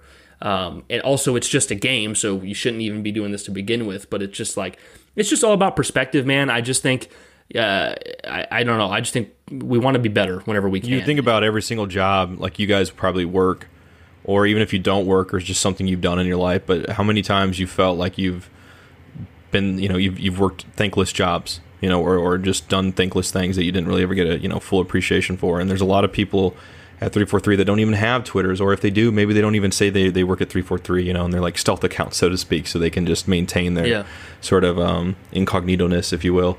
But how little they really hear about people appreciating what they do. And these are people that go to work just like us that are stressed about maybe making payments, that are having relationship issues or health issues, depression, anxiety. I mean, any numerous amount of problems that they could be going through. I mean, these are normal people just like us, and they don't get appreciation enough. And if you put that out there on social media and you try to say something like that, there's people who say, you're just kiss ups and stuff like that. But it's like, no, I mean, we play these games and we offer opinions like it's free candy. Like, we're giving it away, right? We give it away. We were like just nothing. kiss ups, dude. I wouldn't have bitched about the release date for freaking 30 absolutely. minutes. But I mean, like, People just give opinions out like it's nothing, and everyone in the Halo community, it's like something new comes out and everyone scrambles, and they're like, just like us, even the last episode, going off 12 minutes, which I'm very proud of, by the way, Brian. I didn't say this to you before, but like, it was really fun to take a 12-minute multiplayer video and break it down into like near 2 hours of content. Right? But leave it to Brian and Josh. But we're gonna do that stuff in the community, right? But then those people just sometimes they don't always get enough appreciation, because then you hear the other side of it. People, the shader controversy, not even playing it. The game's not even out. Still a year later, not even out, and people just freaked like it was gonna ruin their whole experience. And that was ridiculous and super immature. And there's a place for constructive criticism and a place for where you can take the trash that is some of those opinions out there. So, not going to get into that, but what I'm trying to say is I'm super happy for 343 right now, because you can tell they are so energized. This is where they wanted to be last year, and they deserve to be here, and I could not be more happy for them, because I knew I was going to be excited for this game regardless. But it is also beautiful to see the game looks visually better. I don't think there is really any validity now to still complain that the graphics don't look good. Although I know we have had some people say that, and I understand. So hopefully they do kind of do something that kind of reaches your satisfaction level for that. Totally get that. But I'm still really pleased with it, because it does seem like a significant upgrade. It seems like they've done a lot in a year's time. So overall, super happy. And I could not be more happy to be a part of Sacred Icon and have the awesome community that we do. All of you, I love you guys so much, and it has been so much fun to just see the Discord popping off. If you're not in there, get in there, because it is so much fun and everyone is super supportive. And this is exactly what the Halo community needs to be in 2021. We have worked so long to get to this point, whether you're someone who's been a fly on the wall or not. But this has been a long drought for Halo. And Chief himself, narratively, has been in a dark place since Halo 4 and 5. You look at what he's gone through. And now with this weapon and just the Discover Hope trailer and everything seems to imply this sense of optimism. And you can feel it in the air right now. And god damn, does it feel good? Josh, it's I know what you're referring to because we both watched it. Late Night's Gaming's recent video was just stellar. If you guys, dude, I'm sure you already do, watch Late Night Gaming's latest video on Halo Infinite. It was amazing. It was badass. So that's good. Awesome. But I just, to go off what you're saying, Josh, yeah, it just fills my heart with joy scrolling through my Twitter. Mostly, what fills my heart with joy the most is seeing 343 developers proud and happy, because I feel like for so long they mostly have to remain silent or pretend or seemingly pretend to be happy because everyone's complaining. But just to see the genuine joy from them and to see the community also saying, hey, you guys deserve it, you guys earned it, it's a great time. Josh, do you want me to go into the emails and voice clips we got here? Absolutely, man. We got a couple of those. You guys, by the way, we kind of asked you guys for those sometimes, but you guys have started to kind of send them in on your own. You guys are welcome to send those in anytime. Voice clips, emails, doesn't matter. We love hearing that stuff. We love reading it off on the show. Please send them in for any episode. If you have any thoughts, even if they don't... You can always send an email in, a voice clip. It doesn't have to be about a particular topic. And our goal is to always play it. We can't guarantee it, but we like to think there's a 99.9% chance it's going to be played. Absolutely. So thank you so much, guys. Yeah, Brian, take us onward into this next section of the podcast. I'm so excited right now. I can't even speak.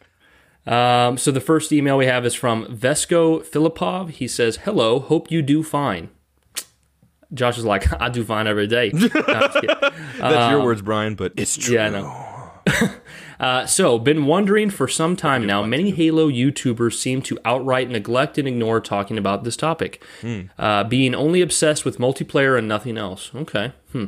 I mean, I also love the multiplayer, and it is obligatory for 343 to make it good, but I wonder, what do you think about the campaign? My point is that the devs are pretty much neglecting the lore and extended universe. Okay. And I wonder if Halo Infinite will show us some more of that ancient humanity narrative, the flashbacks, the Reclaimer climax, but also who is the Harbinger according to you? I personally do think it is the Didact who finds a common ground with the Banished and uses them as his subordinates, since both him and the Banished want the UNSC and humanity eliminated. What is your opinion? Let me know. If you don't mind, I'll go first, Josh, and say, okay, so my personal opinion and your opinion is completely valid, Vesco. I don't feel like Halo YouTubers or 343 has been neglecting campaign or story.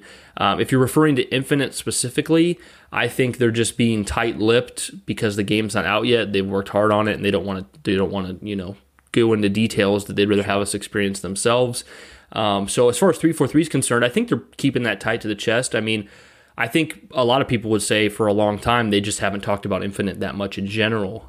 With this E3, definitely more multiplayer focused, but I think that's fair after last year being campaign focused. So yeah, as far as 343 goes, I think they just want to keep that to the chest. I don't think they want to talk about it right now. Some of these questions you have, like the ancient humanity narrative, Reclaimer climax, the Didact coming back. These are things that they're probably not going to talk about. This is what we can experience in the game and events following afterward. As far as Halo YouTubers go, I mean, I guess, I don't know, it depends on who you follow. I think right now, if you look at Halo YouTubers in general, they're probably mostly talking about multiplayer because that's what's really relevant. Yeah, but we definitely have seen our fair share of YouTubers talk about the story. As far as what I think, my opinion on what's gonna happen in Infinite,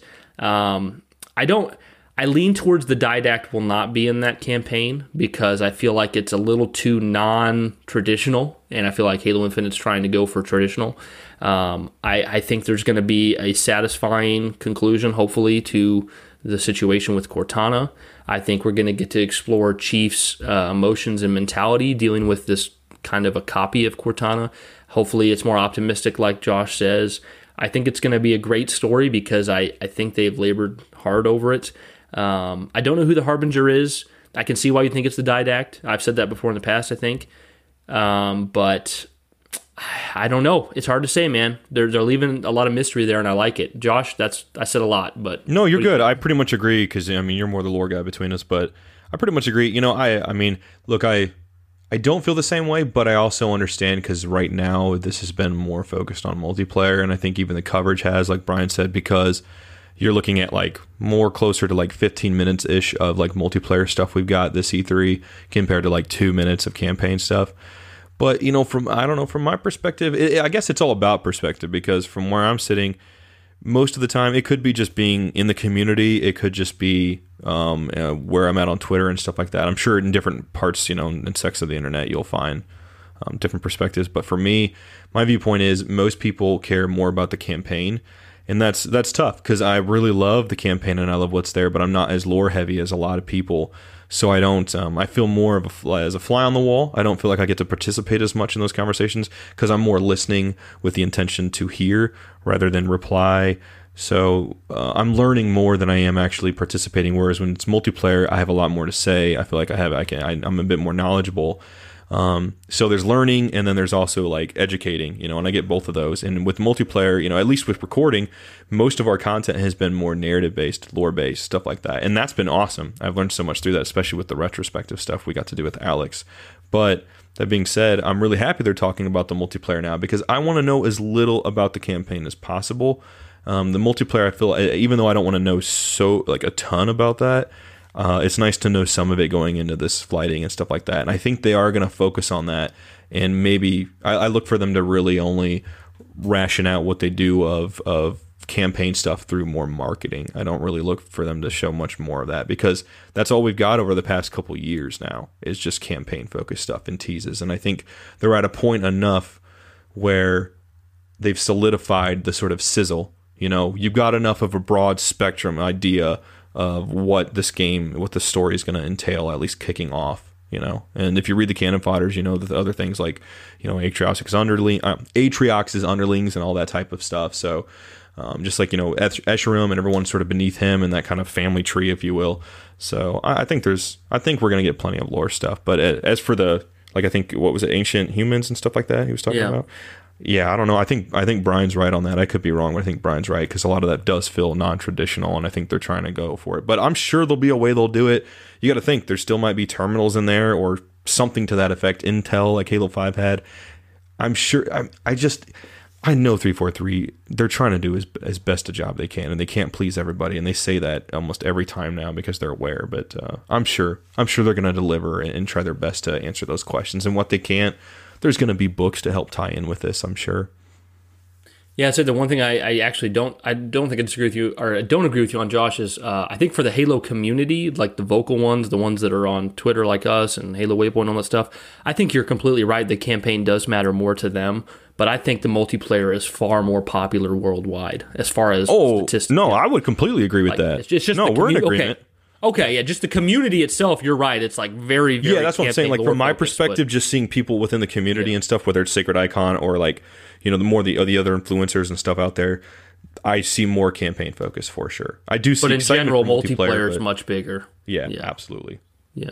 You ready for our next email? Oh, absolutely, yeah. But thank you so much for sending that in. That was food for thought. Yeah, I really appreciate that. This is from our buddy Corey Hanks, goes by Blaster. Corey. He says, hi, dudes. Hey, dudes. What up, dude? There's two topics I'd like to hear your thoughts, if any, regarding. So I'll give us the first one, and we'll talk about it, and then I'll go to the second one. Sure, sounds good. He says, first one, we've yet to see a planet or moon in any skybox. It's expressly detailed that all the rings in the Halo array were strategically placed between a gas giant and moon by the Forerunners. My conspiracy theory is that after Cortana took control of Zeta Halo, she teleported it to a location closer to Earth. This is essentially how the humans actually find Zeta Halo, and possibly the Banished as well, leading to a clash on the ring that will set up the campaign for Infinite. That's pretty dope. I like that theory a lot. I think there's a lot of possibility that Cortana took control and moved a Halo ring, especially the legendary ending of Halo 5. You see her more or less take control of a Halo ring, so I could definitely see her moving it. As far as there not being a planet or moon in the skybox, I guess I don't really know why that would be, Josh. Do you? I don't know. Again, says, in the lore, Go ahead. In the lore it says there should be a gas giant and moon. I'm sure they consider that. They got to be very tactical with the way they're doing stuff. I'm sure there's stuff like that there. If there isn't, that seems weird. And hopefully there would be an in-story reason as to why, like you were saying, Brian. But like, I wouldn't think they would just completely forget that. It's either what he said with the theory of like the ring's been moved, or maybe just from the shots we've seen, we haven't seen that in the skybox. Right, that's but what I'm there. The optimist in me is saying the latter. Yeah. Second thing he said is, with Forza Horizon 5, another big first-party Xbox game showcasing the power of the Xbox Series X hardware getting announced with a release date of November 9th, just 6 days before the 20th anniversary everyone has sort of been expecting to be the date for Halo Infinite's release. I think Microsoft is hedging its bets in case Halo has to be pushed into December or next year. I'm sure we agree that a delayed game would be preferable to a broken or unpolished game, but is the lack of a specific date concerning for you guys regarding the actual state of the game? Why or why not? Thanks, fellas, and keep it sacred. I'll let you go first, Josh. I would say no, it's not concerning for me simply because coming off last year, which was a huge blow to them and to us, I think it's more so they're waiting to see what the reception is coming off this. So I would have to imagine they're probably having internal meetings talking about the overall reception, how they're feeling as a studio, almost like a check-in type thing, and seeing where they want to take that forward going off the feedback they have. And then especially with moving into flighting and stuff like that, I honestly look for them. You would think they're going to have a release date soon, but I think it was mentioned in that Canon Fodder article, but they're moving for flighting later this summer. So, I mean, it's got to be like August at the latest, I would think, that we're going to be able to get into that and get our hands on it. And I look for them to really they're waiting to see. I think they're honestly really trying to be cautious as possible because they did commit last year to a release date. Everything changed for the worse. And then now we're at a point where either Phil or someone in 343 is literally saying, like, we're going to release this game when it's ready. Whatever it costs us to make that happen, to make sure this release is in a non-broken state and it's actually fun to play for players, we're going to do that, and we're going to wait however long we have to. Because, have you seen Cyberpunk? So I think they're really looking at that. I think everyone is.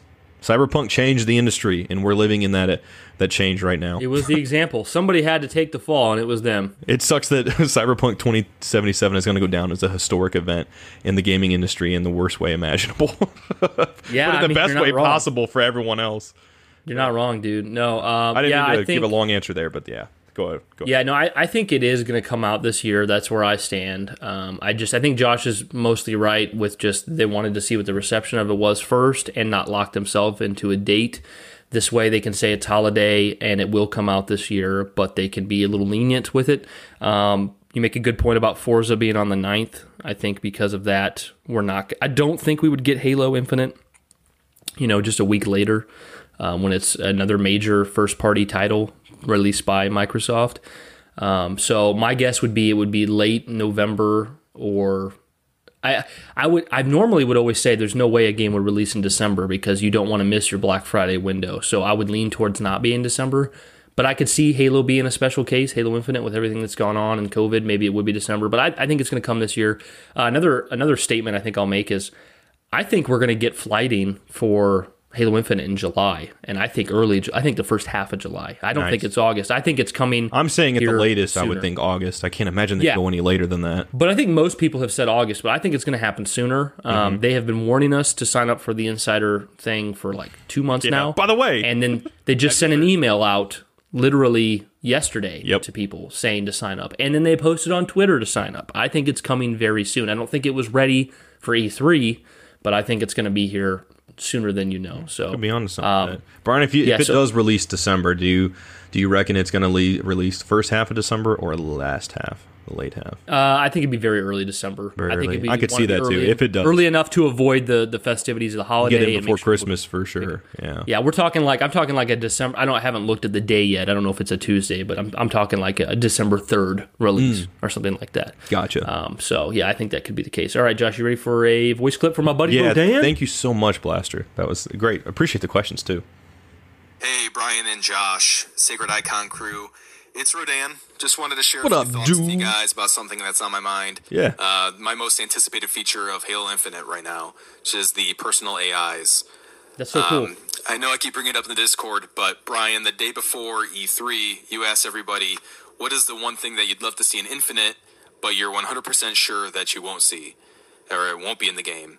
And I said the personal AIs. That's so cool. And then the very next day, a couple of minutes into the presentation, boom, there they are. There's a little Lumu AI capturing a King of the Hill point or something. Yeah. I couldn't believe it. It's something that I've been thinking about for a long time. I know I'm not the first person that's ever thought of it, but I think I made a Bungie forum post like a decade ago saying, oh man, I really wish that AIs like Cortana were in multiplayer.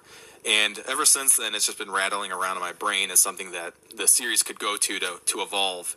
Hell yeah. So I really want to hype that up for you guys.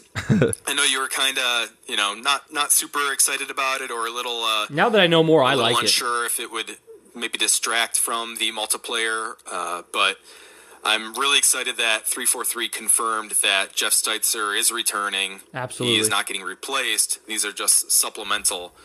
Which is how I always kind of envisioned them. So if you are running around, you get that Halo 5-esque Spartan chatter saying like, oh, hey, we only need 5 more points, or, cool headshot, or whatever. And it's coming to you in the personality of whatever you choose. So hopefully they give us a lot of different options to choose from. I think that'd be great. Maybe you could have a Cortana AI, or maybe have like a Sergeant Johnson AI. Yeah. Hell yeah. Who knows? They could. The sky's the limit. Really, they could do all sorts of different things. So I'm really excited for that. I hope you guys are too. And then one thing I would love to see is a game type where your AIs are more than just an audio-visual component. Maybe you use them to influence the environment, kind of like Halo 4's Dominion mode, which in my mind was super underrated. I don't know if you remember that, but you could put up shields at your base and make turrets.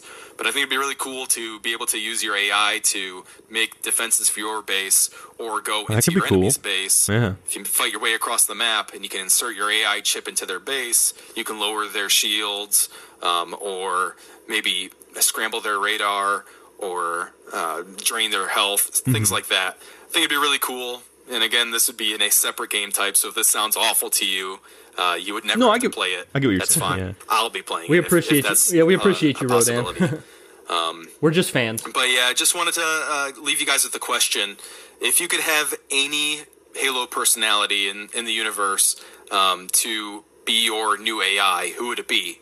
Palmer. Maybe Cortana, or 343 Guilty Spark, or The Weapon. Maybe Roland? No, definitely not Roland. Not Roland. Yeah, let me know what you guys think. Keep it sacred. Thanks so much, Rodan. Oh, man. Well, I'm excited for the personal AIs as well. I haven't played much Dominion, so I can't really comment on that. But I think the personal AIs are going to be fun, and I think 343 knows to keep them being non-invasive. Josh has a few concerns about it, but I think you're in the same boat, Josh, where you're like, I think it's going to be fine as long as they keep it non-invasive, but if they are, then that could be an issue. But I think they know that. Go ahead, Josh. No, I'm sorry. I just didn't want to interrupt you. Yeah, no, I honestly, looking back even with our sort of reactions that day that everything was coming out, just the last couple episodes, really, so many of my opinions have changed into a more positive outlook. I mean, I still have concerns, but I would have it with any Halo game. So it's less to do with more the direction they're going, and just more like so much of this stuff is new, but the new stuff is preferable, and it excites me because it's different than what I'm used to, and that's good to move things forward. So I'm really excited for that, and I have really come around to the AI stuff, especially now learning that it's more on the dumb side of things, if that makes sense, and then also it's not going to be super influential in the actual matches. It's going to be more feedback and everything, and I think that's cool. And I think that's awesome for lore reasons, for every player to really feel like their own Master Chief, not just a Spartan, but their own Master Chief that has their own AI chip kind of in the back of their brain. Even though it's not the same as Cortana, it's not smart AI, but it's still something, and it's not really something we've ever had before. I think that's awesome, and I'm really excited for people. I love that people are excited for this, and I think it's going to mean a lot of fun, especially if you're someone playing by yourself, and you're going online, and you got this AI talking to you a lot. I think it's going to help you feel a little bit less alone, and I love that. To answer his question, the number one AI voice I want, which is a pipe dream, it'll probably never happen, is I want Michael Wincott, who voiced the Prophet of Truth in Halo 2. That'd be to amazing. My AI voice. You know, the most iconic lines you can imagine from Halo 2, a lot of them came from Michael Wincott's Prophet of Truth, you know. Long have you led your fleet with honor. All that stuff is just ooh. If he was like, your flag has been captured, I'd be like, oh, I'm saying, chills, like, you know? even though it wouldn't be like super like lore accurate, it'd be nice. That's a great chance to really put in some celebrity voices in there and like really even if make it's that just like fun. the Michael Wincott like pack, you know, like it doesn't even have to be Prophet of Truth. Like this is pack. Yeah, right. Every like time I hear his name, I think of of fucking Michael Winslow. I think it was Michael Winslow, but it's Winslow from Family Matters. Jesus. Who's your number one choice, Josh? Is it Palmer? Okay, really? no. Okay, Palmer. In all honesty, love her character, but I don't like the way she talks down to people. Although I like it with Chief, you know, I'm like. But you haven't seen Halo Infinite's reinvented, uplifting Palmer. Ooh, give me that Palmer. She's got long hair. Palmer. It seems like our time together has really changed her for the better and really helped open her up to more positive avenues.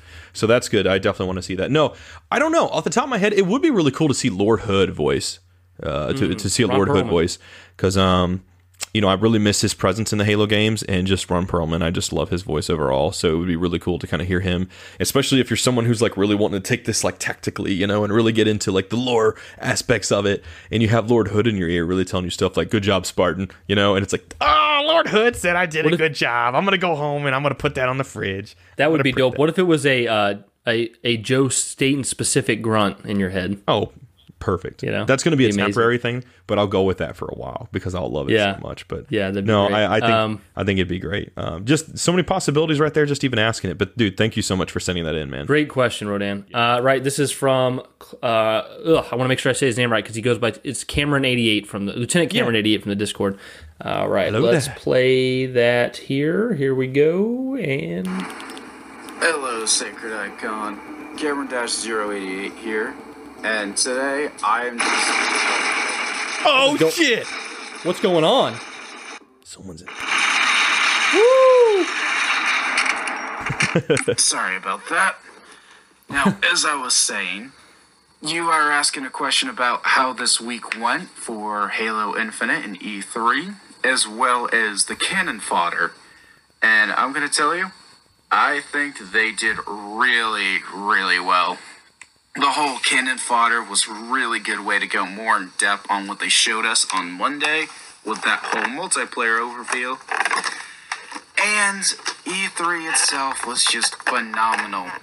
Now, you guys talked more about E3 and all the other stuff in your most recent podcasts, so I'm going to discuss more about the Canon Fodder. I loved it. Me too. I'm a little disappointed that only the skewer for the Banished was really the only Banished weapon that got covered, but we're always going to want more. Deal with that as the Spiker Leave you or wanting other more. weapons may return, but act very similar to how they did in previous entries. The next thing that I'll say is I loved the armor shown. Even though Soldier and, of course, Aviator were all Gen 2 platforms, I'm still okay with seeing their new redesigns. We've already seen Anubis, so it's nice to see this. And that new helmet, I can't pronounce it off the top of my head, but that looks so good. With that purple visor, oh, I cannot wait to have that.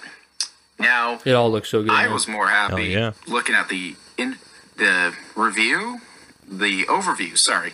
more in depth because I saw like 2 Mark V's in there, and like I said when I sent in my first voice clip ever, Mark V gang, I am not disappointed. There was pretty much, it looked like 2 Mark V's. There's the Reach/3 styled Mark V, and then there's that new weird looking Mark V that kind of reminds me of the Alpha from Halo 5 Guardians, which I don't really like.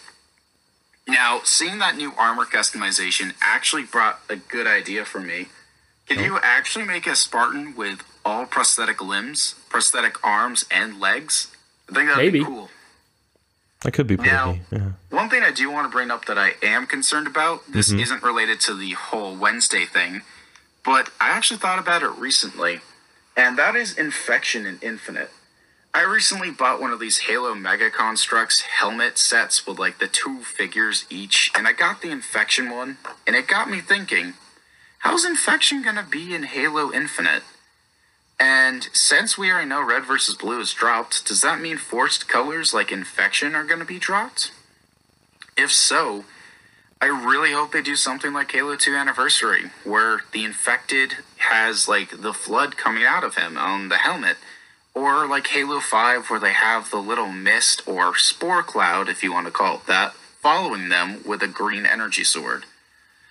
But no, other than that, I am really excited for Infinite, and I love their whole new Battle Pass feature. I know that was in the article, but Very well done. I love it so much. It is probably one of my favorite things. So yeah. Where'd it go? Look out, Cameron! Sorry about that. Got one more thing to deal with. Alright, so that being said, I gotta go back to fighting the Banished, and of course, helping out on the conflict on Zeta Halo. Amazing. And Josh, I will say hi for Palmer from Palmer. He appreciates that being said, Yeah. Spartan-088 signing out. Oh, man, thank you so much. Great. I'm actually surprised at how much people are a little worried about the red versus blue thing. I think immediately I was just like, yeah, this is cool, customization.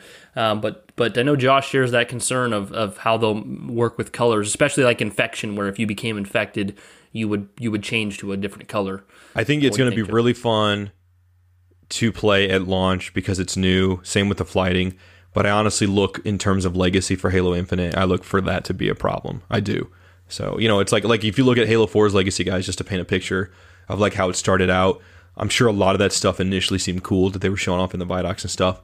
But ultimately, you look at what's there. And there are a lot of people that love Halo's 4 multiplayer, but I'm not trying to saying I don't know the word for it. I'm not trying to make usually you say poo on it. I'm not trying to poo on it. Thank you, Brian, for helping me right there.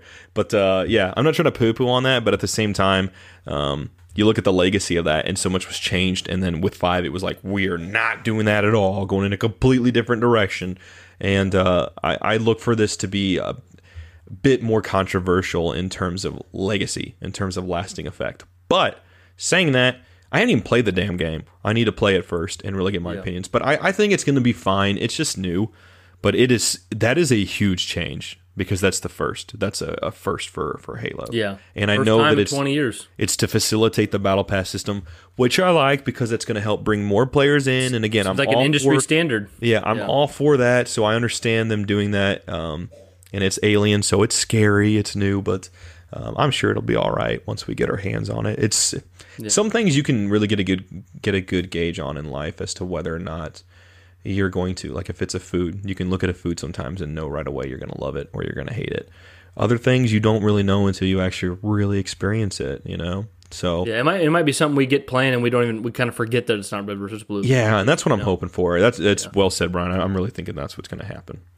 Thank you so much for that, dude. I really appreciate that clip with the extra theatrics. Absolutely. There. And hey, I'm excited for the Battle Pass too, buddy, because I love that that's essentially the DNA is there in MCC right now, right? So I'm happy that's a thing because you can see where they kind of got that, the inception of it is.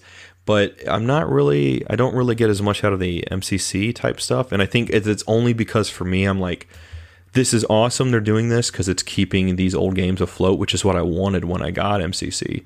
But, in 2021, I'm really excited to really commit fully more into Infinite. So I'm more excited to see that play out in Infinite than I am just having it there in MCC. But I'm glad it's there, and I like that they're borrowing off of that because it's been very successful for them and people love it, and I don't blame them. I couldn't be happier for that. Plus, it's never going to expire. Dude, I hope that's an industry standard going forward. That's success of this game, 100% agree. 100% agree.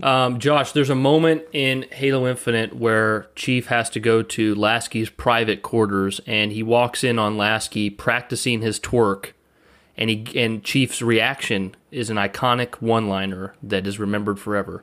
Hit me up with the sound of the iconic one-liner of Chief when he witnesses Lasky practicing his twerk. Nice. Nice. That's actually pretty good. Like, short and simple. Okay, yeah. What's your favorite one-liner from Chief? Oh, remember when he walked in on Lasky practicing his twerk? Nice. I need a weapon. Just nice. supportive, you know. It's like it's behind closed doors. It's like Chief can let his guard down and be like, you've been through what? some hard times. You go ahead and just keep practicing your twerk. Yeah, dude. Lasky. You know what? I mean, it's nice you're doing that. You're twerking instead of like teabagging. Because let me show you what happens with my knees when I do this. And he goes down way low, spreads the legs wide, and he just goes down way low, and you hear the crack, the sizzle, pop, and then my one-liner would have been, damn. You good, man? And he's like, yeah, I'm fine. I'm just old as shit. I've been doing this shit for a long time. I've been in this war for a long time. Since before you were born. I'm getting too old for this shit. So, but then he's like, I'm going to try this twerking thing out. And then that becomes the new thing because of the butt physics. And then everyone's like, let's get Cat back so we can get the butt physics. And it's like, then we have like just calm down. Calm down. The Lasky dead ass memes that'll come out. You know? But no, I think the one liner that I would have Chief give is he'd come in, less work, more twerk. Less work, more twerk. You had that one planned. That's pretty well, cool. I thought of it actually after you said yours. Yeah. No, okay, Josh. Are you ready for our final clip from Hell yeah. Pray on You. Pray on you. I love you. Here we go. We're going to hear it. What's up, Brian and Josh? It's Priyanshu back at you. Kilimanjaro for the greater Sacred Icon community. And yeah, I just thought I'd send this voice clip in to go over how I'm feeling. So, first off, holy shit, what a damn good week. Man, the energy of this whole game has just changed. The whole pace, everything has just changed. And the positivity, great vibes within our own community have been enhanced, but it feels like it's finally outpoured into like the rest of the Halo community, and it just feels like magic. And I said that to you guys earlier this week, and you know, I know for me personally, I set that really low expectation of, you know, I didn't want to feel like the laughing stock of the gaming industry once we were done, and if that's what my expectation was, I'm on like cloud 9 right now, right? So I'm so excited. And, second, I'm just so excited from what I've seen, and like, you know, the campaign story looks so good, the graphics look great, multiplayer looks like, you know, we're all gonna be playing it together for years and years, and really I can just go on for hours talking about how much I've loved what I've seen. But again, I'd be repeating a lot of what y'all have said and what other content creators have said, so I'll just leave it at that. And I'm just happy, and the things I can complain about are just little nitpicks, really, and I will mostly learn about what I like and don't like when I play the game. Like, I won't know how this outline system will work for Red and Blue, and I won't know how the different systems and weapons will feel like until I play it, so there's no reason for me to really be worried about it right now. Really, the only problem for me was that, like, why wasn't this multiplayer overview part of the show? And I feel like it had something to do with how much time Microsoft rented from the E3 organizers. Because, like, I don't know, 5 minutes on Halo total and, like, 7 to 10 minutes on Forza, even though Forza looks incredible, was like, man, if they put this together and it was just a 17-minute segment on Halo, it would have just destroyed all of E3. Like, it would have been the game that everyone will want immediately. And I just felt like a little bit of a misstep where it was like, maybe they wanted to space out content, but really the amount that they posted the next day, like, it wouldn't have mattered. One day it would have, people would still be talking about it all the way to today, that's all. And I guess the third thing would be just like, you know, I know how frustrated everyone here, including myself, is on like a lack of a release date. But for me, I'm still very confident that this game is going to release this year. You know, summer is just starting. It's June right now. It's not even summer technically. It's 3-4 days away, and there's still so many game conferences left. You know, Gamescom, Comic-Con, PAX, and those are all huge. Like, they're almost rivaling E3 IMO. And I'm sure Microsoft will have a presence there, and we're going to learn more and more about Infinite each time those go along, and I think they're going to continue inside Infinite, so we're going to keep the news flowing, you know. And, you know, the way that they showed the multiplayer and the campaign at the end, where it was kind of like tiles where they're adding things. I feel like they're just going to keep adding more and more tiles of like Forge and like custom games, or if they're finally working on a huge mode, they'll add that on like as like a new tile to add, kind of like how the MCC was just the lights were coming on for each game when they were adding it to PC. So I feel like that's kind of how they like to advertise, and it works. It clearly does work, because MCC seems to be kind of like something they're really drawing heavily from in terms of how to, you know, treat your community and how to do post-release stuff and how to advertise stuff, and it seems to have worked for them. For me, I think the thing that's going to change everything is that I'm sure Xbox is going to have a 2020, like 20 years of Halo or 20 years of Microsoft event, and that's going to be like, where have we gone in the last 20 years? What is coming next? And I think 343 have just decided that that is where they're going to announce the event. I don't know when it's going to be. This is just complete like bullshit speculation, so I could be wrong as hell, but I think that there's going to be an event like that. Like, I feel like Microsoft has finally reached a place where they're like ready to just keep showing stuff and kind of have like deep dives into things, you know?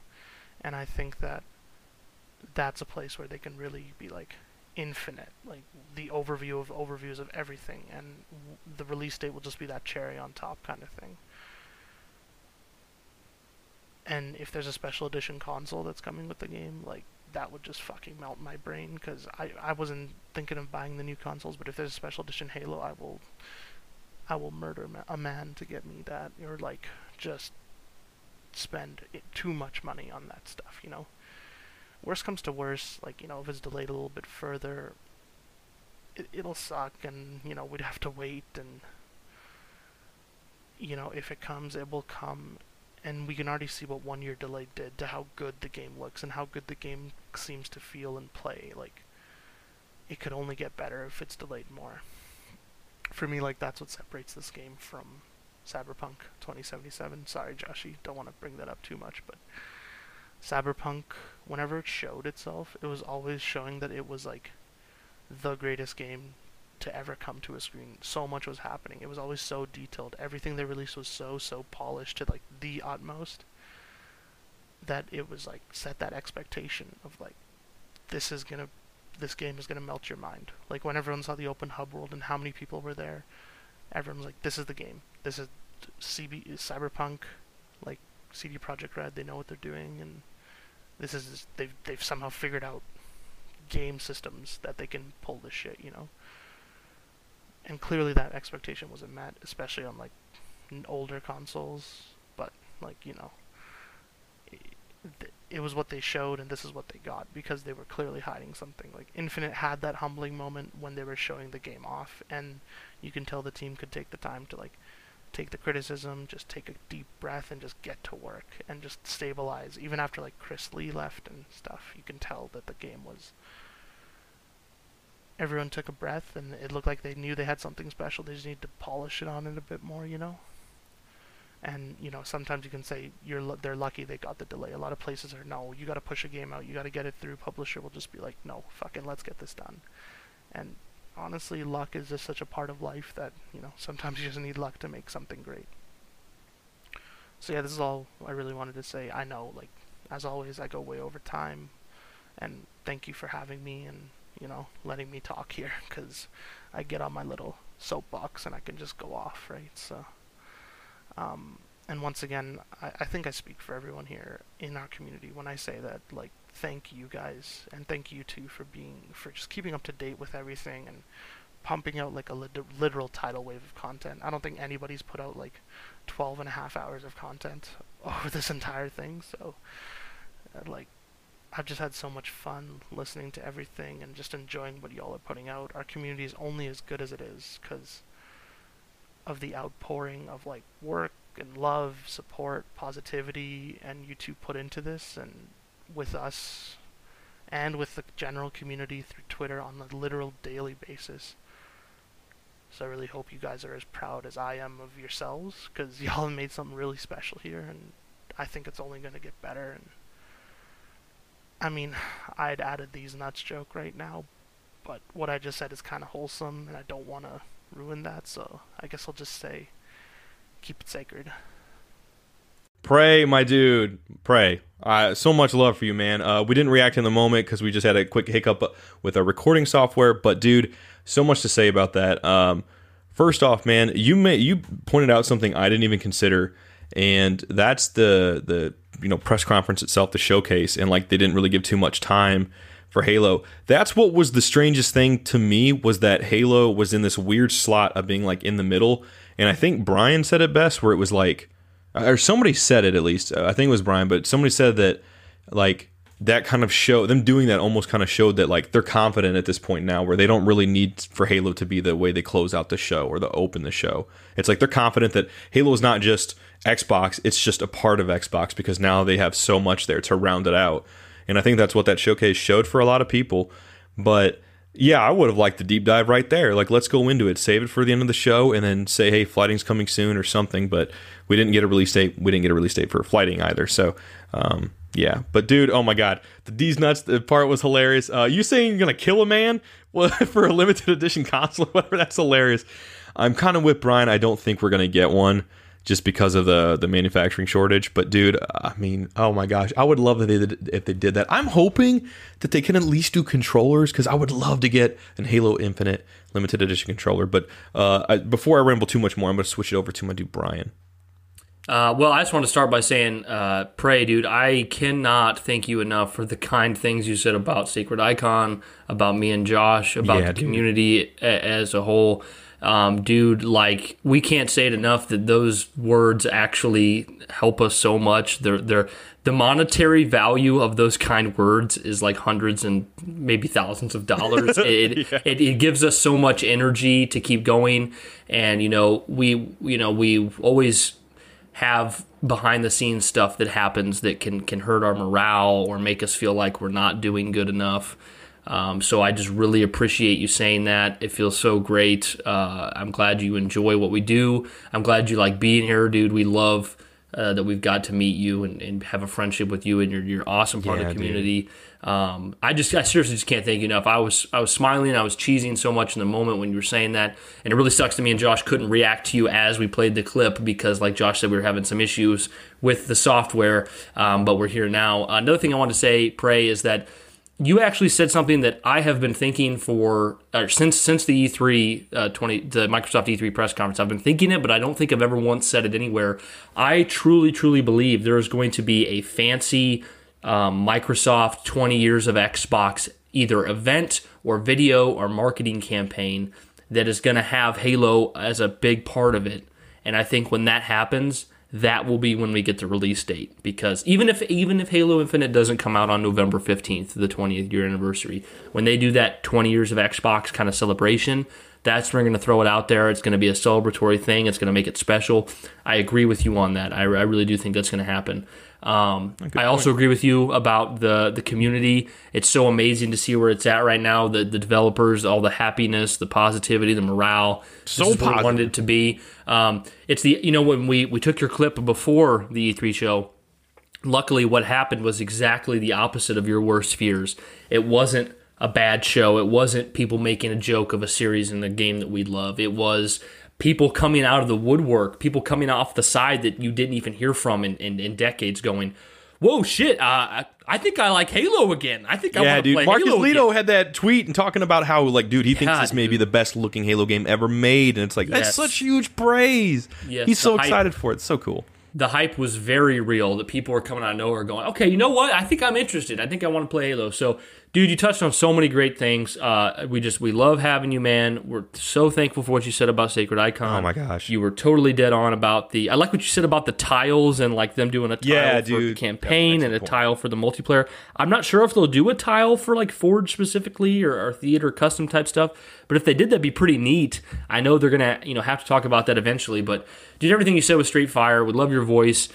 So glad to get a clip from you. I think that's pretty much all I have to say on that. Yeah, Josh, the last thing I'll say is just to add on to that, dude. Thank you so much for everything you said. And like Brian said, those words are so nourishing to us just in general. But, there's days, we have down days and whatnot. And just means so much, man. That makes me feel so good. That makes Brian feel so good.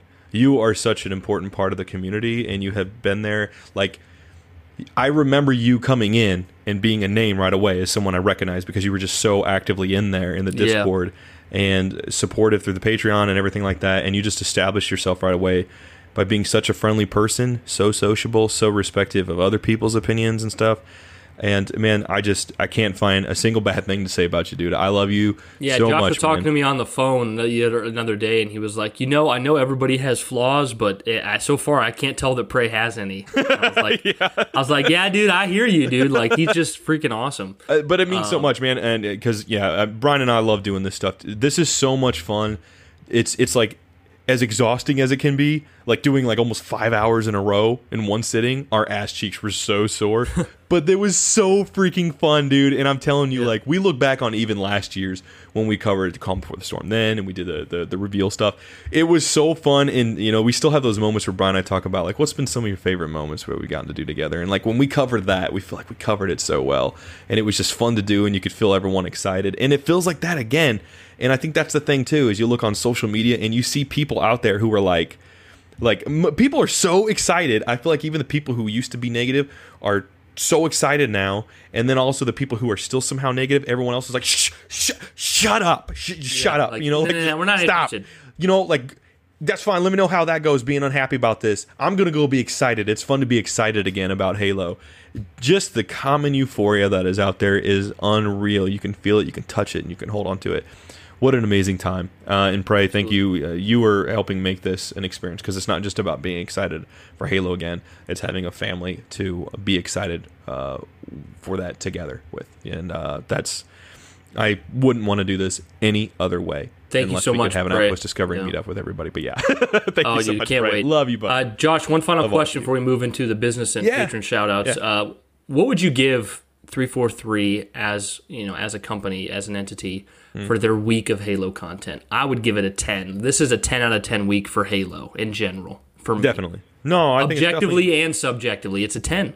No, the least I could give it is a 9. I mean, it's that high up there. Like, I'd give it a 10 too, because dude, they went in with that reveal, and it was I don't think anyone really expected the campaign thing we got, and that was so revealing in a way that, like, it's not revealing, but it did enough where you could like really speculate on that. Piqued our interest. Yeah, exactly. Perfectly said. So it did that, and then you go into the multiplayer teaser, and then they're like, hey, we're gonna show off this thing the next day, and bam, everyone's excited. It's like more Halo. Cool. This wasn't like we wanted a release date, but maybe, and we're still gonna get to see more. See that, bam, Canon Fodder cosplay, and then you also get a couple of the guys still talking there at the extended showcase, which didn't really give away too much, but there was a general sense of, like, these guys seem really confident in what they're doing, and they're really proud of their product, and I think it feels really good for them now to be able to talk about it more publicly and come out of the woodworks, like Brian said, because the reception is so good. They feel like they can come out and talk about it. It's it's a welcoming thing. It's like these people are coming out finally, out of the desks and hunkered in their homes and at their computer screens, and they can come out into the sunlight and be welcomed with hugs and juice boxes and Cover Crunch. Yeah, I don't know. It's just exciting. It's been such a great week. It's one of those times you're going to remember as a Halo fan. So absolutely. Very cool. So we're going to go to the business, and we have a special patron shout out, and then the rest of our patron shout outs. But I was just going to say, guys, if you want to become a patron, you can go to patreon.com/Sacred Icon Podcast. And I know you've heard this pitch before from us and other people, but you can join for just $1, and just $1, you're going to get a shout out on every podcast, every Halo episode of the podcast. You're going to get the extra content we have on the Patreon. We got blogs. We have 17 metal Sacred Icon tracks. We got all this stuff for just $1. You can join. Would love that. We have a $5 tier where you get to be in our Sacred Insider channel on Discord, and you get access to special content from me and Josh on the Discord. And then we have our $10 patron tier where we're going to put out an exclusive episode of the podcast just for them every month. Bang, bang. But if you guys could support us in that way, that'd be amazing. But if you can't, that's awesome. Just listening is enough. That's plenty for us. We're so glad to have you here. If you want to leave a 5-star review on iTunes, we'd appreciate that. Helps the algorithm, helps us get out there more, helps more people come in. Really appreciate you. If you want to join our Discord, everybody is welcome. You can go to the top of our Twitter page. There's a link there. You can join through that. You can message Josh at Jovial, or not Jovial Josh anymore, at Jurassic You're Josh. wrong. Yeah, at Jurassic Josh, or you can message me at Brian's Bane. And if you need to find a link to get in the Discord, you can message us that way. You want to follow us on Twitter because, like Prey said, we have content every single day. I'm talking 365 every day of the year on that Twitter. That's at Sacred Icon Pod. If you ever want to send us a voice clip or an email, send it to sacrediconpodcast@gmail.com. Boom. Now I'm going to move into a special patron shout-out that we thought was super neat. If you guys have listened to our patron shout-outs before, we have a patron that goes by Montana Menace, and I always make the joke that he's Montana Menace that George Lucas hates because George Lucas originally wanted to call Star Wars Episode 1 The Montana Menace, but it was copyrighted by Montana Menace, and he had to call it Phantom Menace instead. But I thought you were going to say Montana Menace. Montana Menace, yeah. But we finally got clarification from Montana Menace on how he got his name, and it was so cool and so wholesome we wanted to share it. This is what he said. All right. Now that I'm all caught up with the episodes, Brian and Josh, you want to know the story of how I got Montana Menace. Here you go. My gamer tag used to be Hexacore, named after my first D&D character. Josh would appreciate that. Halo 3 days, I was so addicted to it. I was queued up in Big Team Battle playing solo. I ended up running with a guy named Minnesota Menace. We dominated as a two-man team. We were both on fire that game. After that, he sent me a message telling me that I was the true Menace on the battlefield that day. Being born and raised in Montana, I took his compliment and arguably the name, not my true intention. That's where Montana Menace came from. So basically, the name came from a badass duo slaying it in Halo 3 BTB, Minnesota Menace and Montana Menace. And we just thought, dude, that story is legendary. Is that true? Is that real? And yeah, dude, so we had to share amazing. it. That's so amazing. I love hearing stuff like that, dude. It's like Blaster was even, he tells a story about his friend that he met and stuff like that, and has played, through Halo through the years with. And dude, I mean, everyone has that with somebody typically. And dude, that's so amazing, man. I love that you did that. There was one time way back, buddy, that my friend Eric and I made these gamer tags just so we could shit talk on Gears of War, and it was like a big bushy Ewok, and then it was a pissed off Ewok. We went with like matching names more or less. And dude, I don't know. That's just so cool that that's where you got it from. It's got the sentimentality to it that really speaks to me. I'm very fond of that story. Such a legendary story. And then also Montana Menace. We had a request from someone who goes by the name of Mr. Unknown, and this is the message for you, Montana Menace. It says, "Ooh. Brian's Bane. Hey, Montana Menace is my stepfather. Can you wish him a happy Father's Day on your next episode for me, please? Also, his 4-year wedding anniversary is on the 21st. So we just want to say, Montana Menace, that happy Father's Day. Happy Father's Day, Montana Menace. Go get yourself some steaks. I'm sorry, Brian. No, full song from Josh. Okay, bring the heat. But also, happy anniversary coming up for you. That's from Mr. Unknown. So that's a shout out to you. So we're glad we could do that for you. But yeah, some awesome Montana Menace stories. Yeah, awesome. And dude, happy anniversary. Yeah, happy Father's Day for you, man. And to all the rest of you, that are and to our dads who won't listen to this. Yeah. Dude, congrats. And you guys deserve to have your day of relaxing and getting my dad worshipped and everything. Yeah, mine too. Love him so much. So yeah, no, dude, congrats. And that's so damn cool. I don't know. That's just so wholesome. I love it. Thank you for sending that in, Mr. Unknown. Yes. And speaking of Mr. Unknown, I guess he was our most recent patron. So I think his staple of our patron readouts are going to be wholesome Mr. Unknown. You're so wholesome. Thank you. Dude, so wholesome with that. That was so selfless, and be proud of yourself for that. That was really for sure, dude. Definitely. Badass. Our next new patron we have is called Small Print TV. You know what? His print may be small, but what he says is very big. Oh, dude, absolutely. He's very minimalist, but its impact large. Like, I zoomed in. I still couldn't make out the words. I kept zooming, and finally I could just make it out, and it just said, haha, bitch. I was like, damn it! Yeah, he got me. Oh, that's great. That's gold. Thank you so much, man. Thank you so much. Our next newest patron, he may be a new patron, but he's not new to us. It's Aaron from the Discord. Aaron! Dude, I have so much... a staple. Aaron? A staple of Sacred Icon community. Yeah, back when we had a website, Aaron did an article for us, and it was beautiful. And that dude is a beautiful man, great person, and super nice. Always has some amazing beats, too. Dude, love that guy so much. He's been in there for as long as I can remember, and just a positive influence. Another great friend we've sociable made. person. Yes, We'd absolutely. be the same without him. Love him. Love them. All right, Josh, this is where I start reading through them quick. We're up to 42 patrons now, dude. That's insane, dude. That's insane. People, we love you guys so much. This is amazing. I feel like it's All right, that here we Mario go. song that's like do do do do do do do do do do do do do. We need. It's too bad we look can't back have and like playing. fucking Luigi's coming at you, and you're like, oh shit! Ah! Yes. Yeah. But there's a shout out for you. Yeah, you fucking Josh, Luigi, and he There rolls it is. by. Thank you so and much got for your that support, glitter. bro. Oh. All right, I'm gonna go through these quick, and Josh is gonna have to try to keep up with me. Cameron88, thank you so much for that. Thank you so much. awesome Hello there. clip. Yeah, We thank love you so much. Colton Pittman, you're an awesome football player. Thank you for being here. Absolutely on my draft.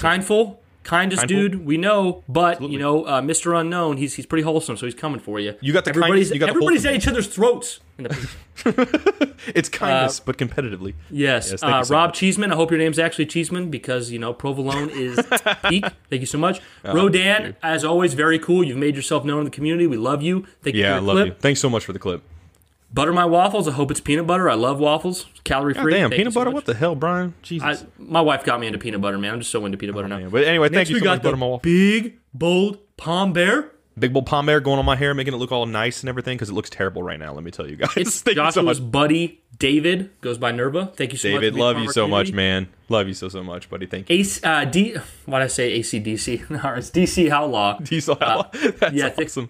Thank you so much, dude. Thank you, Anthony. Love you, man. Love been getting to mess. Descending from the ceiling from that butthole spider web, it's Caleb Webster who Caleb. does our Hey, intro, guy. does all of our music. Thank you so much for being a supporter. Love you, bro. Yeah, dude. So many good things to say. Next, about it. it's Chris Greco, me Gecko, Gecko, me Greco, Neko, me Greco, Echo. It's Greco, Chris Holy Greco. Thank you.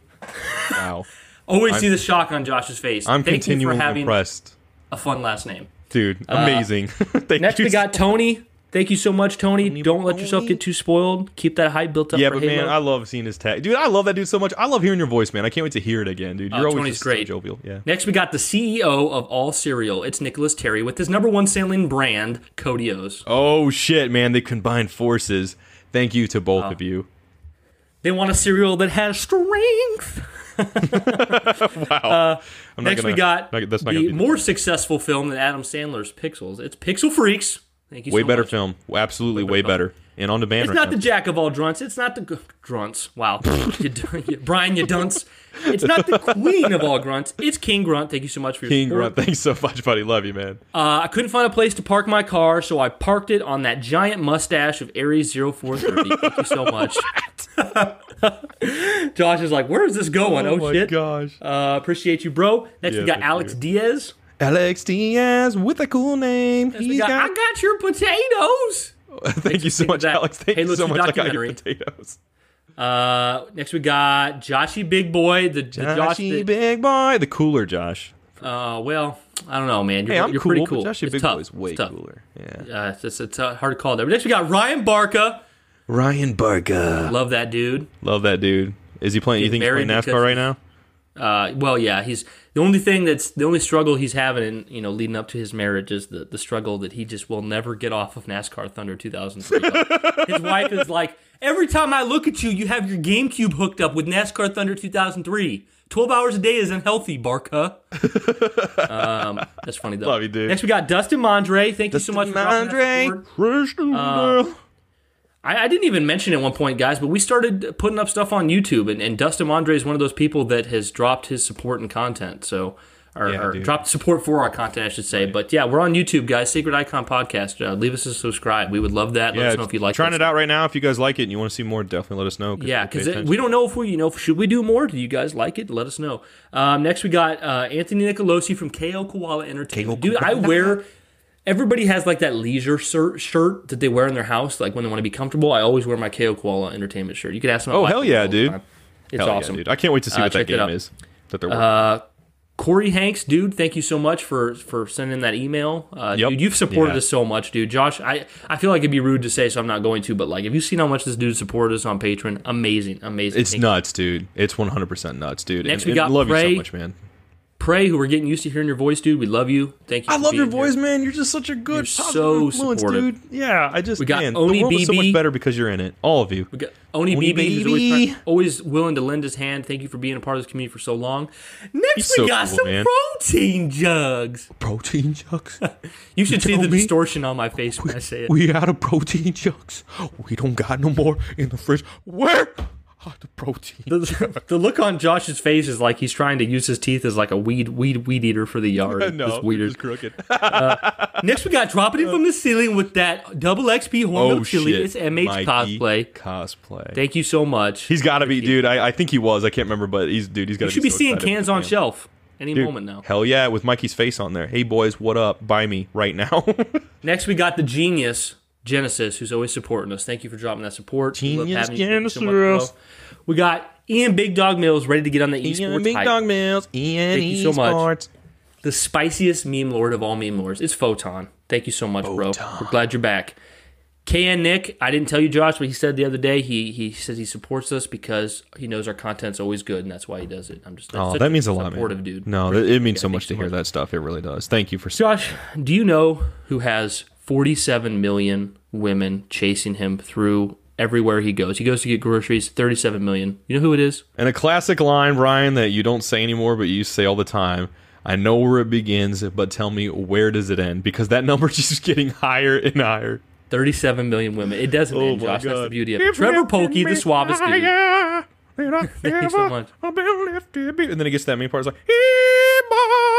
dude, thank you so much, Trevor Pokey. The women that are chasing him are singing, "You're just too good to be true. Can't take my eyes off of you." Actually, they're not singing it like that because that's a little too manly for their voices, but they're playing it. They know that's Hey, Trevor that's Pokey. cool. It's all Next, we got good. the Shipleys continuing to drop that support. Love that couple so much. Oh my gosh, yeah. And Kiersey's doing more art again, more chalk art. It's so good to see that again. Yeah, we're back in the good Halo times. Good Halo times. Though at the same time, we never left. You know what I'm saying? We never left, but we're so fed right now. Next, we got the OG Halo podcaster, Duststorm. Thank you so much for your support. Love you, bro. Yeah, I love Duststorm. Dude, he was so much fun to podcast with. Next, he's second to last, and he hates it, but he's gunning for that number one position. It's Glass. Thank you so much for Glass, dude. Support. Thank you so much. Year and a half of support now. Yeah, Love dude, you. Absolutely. And finally, the man the who longest sold running Justice support. League and knew it needed more. This guy wrote in a review, a 5-star review on Apple Pod. Our first one since October Matthew of last year.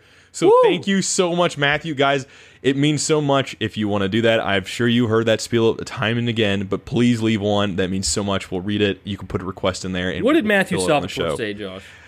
Brian, Matthew Salvatore said, "Hey, what's up, guys? It's Matt Salvatore. Yeah. Just wanted to say how much I love your podcast and the enthusiasm that you both bring to the Halo community. You guys are just inspiring. Oh, and Josh, hit me up with the sound of you trying to talk your way out of Palmer, Baby Cortana, and Tariel, all finding out that you are romancing each of them at the same time. Keep it sacred, boys." Okay. Damn. Let me Okay, tell Josh, you, this let's happened. hear it. I'm This getting is good. PTSD. You gave me PTSD, Matt, from my Witcher 3 experience. It's the Witcher all over again. Oh my god, it's so bad. Okay. Okay. Hang on. Tariel, hold on. Just hold on, okay? Cortana, Palmer, chill. Okay, listen. You said you loved me. Cortana, look, new Cortana, whatever your name is, okay? You haven't given me that much to go off on yet. So it's like our connection, not that strong, right? I get that. But like, you at the same time, you're really, really nice. It's so pretty. You tuck your You hair should be behind concerned. They call me the weapon for a reason, you know. Well, I'm willing to find that out. You know, beat me up and nurse me back to health, baby. That's what I'm saying, baby Cortana, okay? But at the same time, listen, Palmer, okay? Here's the thing. You know, you're off doing your thing. You know, I'm trying to do my thing. I'm trying to figure stuff out. It's like, are we a thing? Are we not a thing? You don't tell me. I check in with you, and you just punch me on the shoulder, you know, and the next thing I know, you know, I'm in the med bay trying to recover from that because it was a critical hit, and it damaged me so damn bad. You Spartan charged me right in the shoulder. Excuses. Well, You're just a dumb egghead to me now. Wow, I'm so insulted. We're done. Cortana, I don't even know your name. Weapon? Palmer's out just like that, guys. They're out, gone. Tariel, baby, let's go off in the Middle Earth together. Let's go, you know, let's go make some, you know, half elves, little, you know, babies and stuff like that, and just, you know, have a really good time living out there and growing old, smoking pipe weed and everything, hanging out. You said you called me your baby Mirkwood butt cheek, and now I hear you're with the weapon and with Palmer? Oh, is it true? No, it's not, because here's the thing. I'm a man who travels different timelines and different regions. And you know what? That's me in a different life. Okay, every decision I've ever made put me in a different wavelength, in a different time, in a different world, in a different universe, baby. And let me tell you, this is Earth 616, baby, and I'm here to stay. Okay, Palmer, it's me, or not Palmer. Palmer, you're gone. Weapon, you're gone. It's me and Tariel walking off into the sunset. We all knew it was going to come down to Evangeline Lilly. We should have knew that from the beginning. It was a no. But to quote Smog, "You are a thief and a liar." Okay, to give a little context, guys, it's funny. You put that, Matt. You put that out there because when I played Witcher 3, guys, I was so used to RPG games where you could like literally romance anybody and there were no repercussions, right? And I always liked the idea of romancing just one person. But like in the games, I was like, well, I'm just gonna do whatever I can because I don't see how it's all gonna come back around. Well, Witcher 3, it didn't seem like any of that was connecting or playing into one another, and it seems like it really pushes for it. Well, then at the end of the game, then they both are there with me, and they tied Geralt up to a bed, and I was left with nobody, and I had a perfect playthrough aside from not getting to romance anybody, and I felt terrible. So PTSD flashbacks to sinking in get for hundreds of hours for a womanizing experience, but I would never do that. I wouldn't do that. Thank you so much, you, Matt, for leaving that 5-star review. That was son hilarious. Of a bitch for putting me on the spot like that with that. I hate added extra content to the show. Brian was smiling, man, the moment I read that. Hit me up with the sound. It was amazing. That rivaled some of mine for sure. No, but love guys, Palmer so much. Love the weapon, but man, Tariel, Evangeline Lilly, that's my home, man. That's his end game. Yeah. But in particular, Brian and Josh fashion, we sat down this morning and said we're not going to go much past an hour, and I think we've cleared 2 hours now. So we're going to go ahead and get out of here. We hope you guys enjoyed it. We're glad to have you here on the Sacred Icon podcast, and as always, keep it sacred.